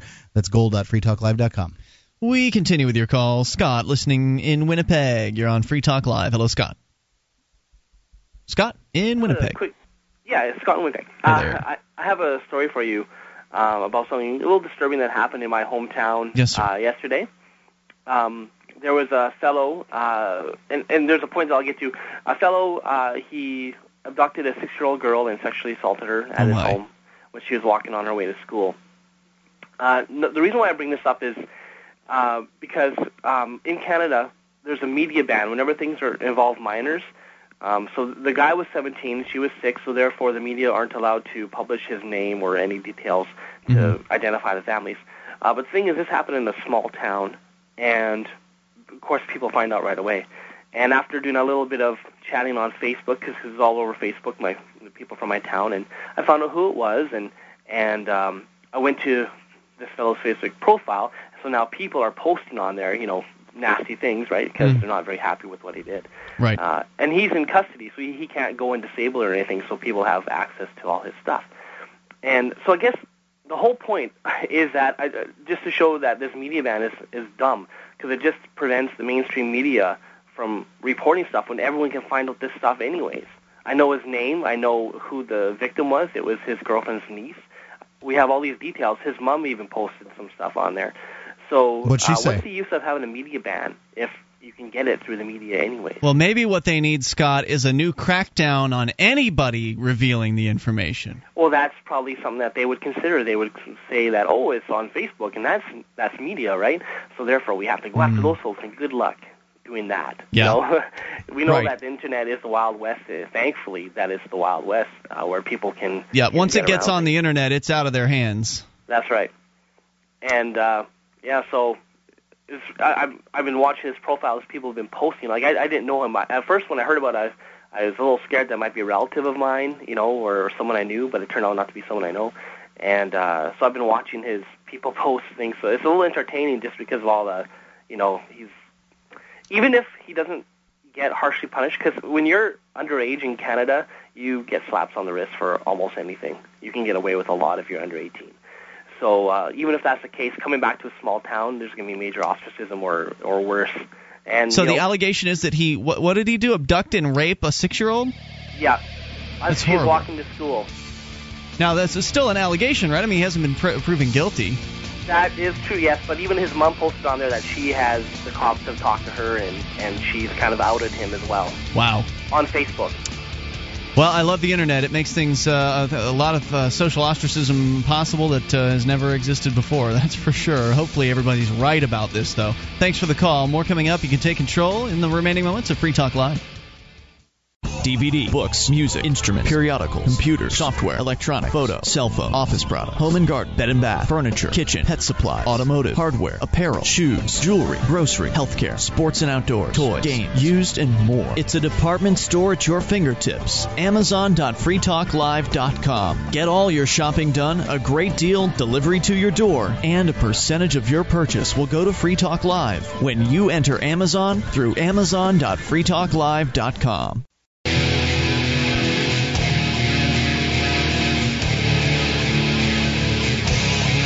This is Free Talk Live. There are only moments remaining, perhaps enough time for your call. If you make it right now to 1-800-259-9231.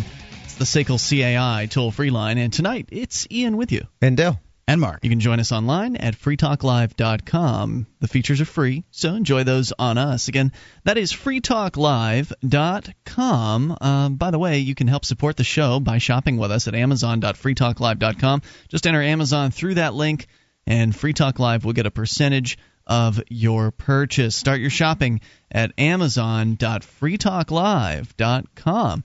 So, change gears a little bit here as we wrap out the program. There's been a heated discussion going on the Free State Project forums at freestateproject.org.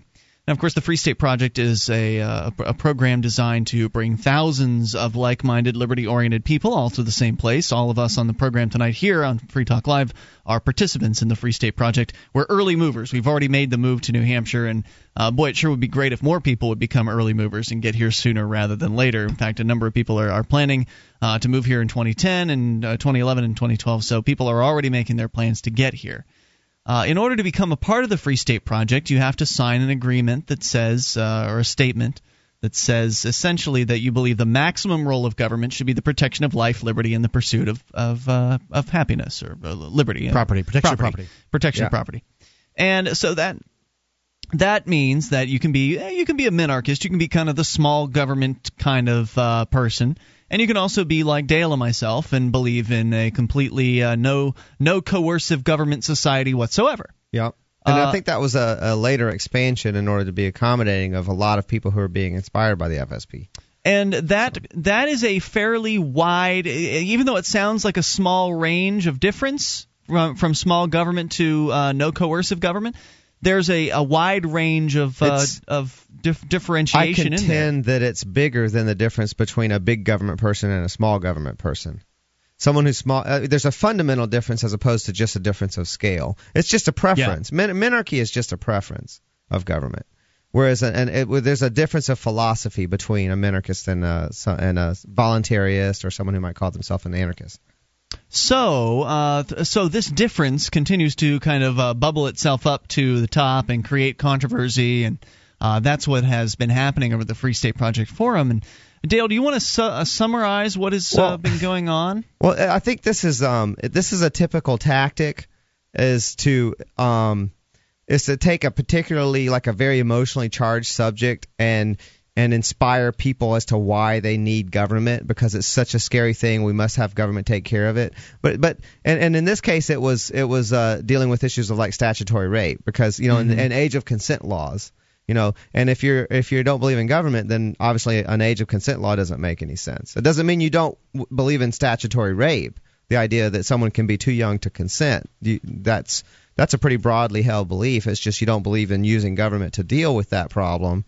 And so you might not support age of consent laws. But of course, if someone wants to attack the sort of not believing in government position, then they can go, "Oh my God, you don't believe in age of consent laws? You are a pedophile," And what they're really doing is that you support pedophiles, right? You support. You're not. You don't want to crack down on pedophiles. You want to let them get away with stuff, and that's not the case at all. But it's like if you reject that particular solution, the government solution, the specifically authoritarian monopoly government solution, if you reject that specific solution, then you obviously must be all for pedophiles just doing whatever they want, and so I think it's a way of taking an emotionally charged position, and really your beef is that you're trying to get people to support government in some form, and your beef is with the idea is with trying to solve it another way. Right, because to their viewpoint, the best and only way to solve the problem of child molesters is government. Right. And you and I aren't supporting child molestation in our particular viewpoint. Right. Well, I think that the only way that one can stop somebody who can't stop themselves from molesting kids is to govern their behavior. So the idea that I understand that what you're saying is a monopoly government that has a authoritarian monopoly that has a monopoly on the use of force in a geopolitical designation. I get what you're saying when you say government, but the fact is any organization that would stop somebody from doing that would be a government, good or bad. And I think these guys get the people that we're talking with on this forum. They purport to get the ideas of no government. Some of them even claim to be anarchists, but at the same time, then they still want age of consent laws in a. I think you would have age of consent laws. Well, for instance, if you, pardon me, let me pretend like I'm an anarchist like you for a second here. If in this world where you had governing bodies that weren't tied to geopolitical masses like land, you would have those governing bodies would have rules on your behavior, right? They would. Okay, so they would be governments, and then my government would say, I'm a sick pedophile, and my government says, I've got the pedophile government. And then your government says, whoa, no, pedophile government, not okay, you molest my kid, we're going to take care of that. What happens when two governing bodies disagree? Well, they either if they don't find a way to resolve their differences with like through arbitration or something, then it's going to result in blows. Indeed. Probably. So that's the only issue here. The only issue is whether or not government needs to be tied to a landmass. Right, but I'm saying that I am saying I philosophically reject the notion of setting an age of consent because it's going to vary, and it's not just a lot of people are like, oh my God, you're going to make it too low, it's going to be too low. And then someone's going to get away with what is in a sense someone who's not really able to consent. They're going to get away with what is in fact a crime. And my concern is that what if there's a case where someone actually isn't able to consent, but because the number happens to be low enough for that particular person, where maybe it ought to be higher, then they can't actually push for and say that they were violated, that their rights were violated, or whoever's the guardian of them. Maybe in their particular case they weren't able to consent properly. Maybe they were under the influence of drugs, or maybe they had a mental disability that even though they were a high enough age for that arbitrary number, they weren't truly able to consent. And I think it needs to be handled on a case-by-case basis. I agree with the case-by-case. I don't think that it's ever appropriate to have a one-size-fits-all policy, especially when we're talking about the freedom of individuals to interact with one another in the way they think is right. And for me, the discussion here is not about governments and the structure of how alternatives to government might exist. For me, the issue is getting people to understand that in order to be free, if that's what they really want, and this is what these people claim they claim they want freedom, but if what they really want is freedom, they have to allow other people to be free. And of course, when I bring that up, they trot out examples like, well, what if somebody's having sex with a 6-year-old? You don't think that's going to happen? I think it happens now. Yeah, and it does. And there's ways of dealing with it. It's not dealt with very effectively at all right now, I don't think. If you even find out about it. When you find out about it, they throw the guy in jail, and it's pretty effective. Another big point of contention is the notion of what really comes down to a deeper notion that has nothing to do with this specific issue, but it's that I am against the notion of punishment. The idea of we have to somehow get retribution or vengeance or make people suffer because they did something bad. And my whole point is my focus is on prevention. Prevention, restitution, perhaps, reform. Right. I want to fix the problem. I'm not out to just inflict misery on someone because they inflicted misery on someone else. But there should only be restitution if misery has been inflicted. If there has been something that has been perpetrated upon someone that they have not requested. And that's where, for me, the conversation really should focus, is the suggestion is by these people is that there is no one under this age that they arbitrarily will choose for themselves. They'll likely differ slightly in whatever the age is, but no one under this arbitrary age can make a decision for themselves. And to me, whether we're talking about sex or whether we're talking about drinking or whatever it is we're talking about, I find that insulting.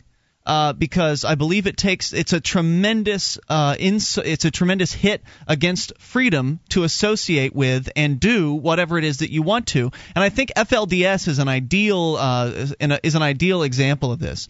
The Fundamentalist Church of Jesus Christ of Latter-day Saints. As you may know, a couple of years ago, the Texas authorities came in and they raided the FLDS compound down there, and they stole hundreds of children from their families because, well, basically they have a different value set than most Americans do. And until you're ready to leave people alone that do things differently from you, you're always going to have you're never going to have a truly free society. Leave these FLDS folks alone. They weren't hurting anybody. Yeah, you may disagree with the fact that 50-year-old guys are marrying 12-year-old girls. And I do disagree. But that's their culture. I'm not that's willing to go and use violence over it. That's the difference between us and them. I'm not going to go in there and be like a crusader and invade their society to do something. I mean, I don't like what they're doing, but I'm not going to use violence over it. Speak out against it. Talk about it. Offer your assistance to those girls, and allow them to come to you if they want to get away from that. But if they want to stay with the 50-year-old guy, it's none of your damn business. We'll see you tomorrow night. Online in the meantime at freetalklive.com.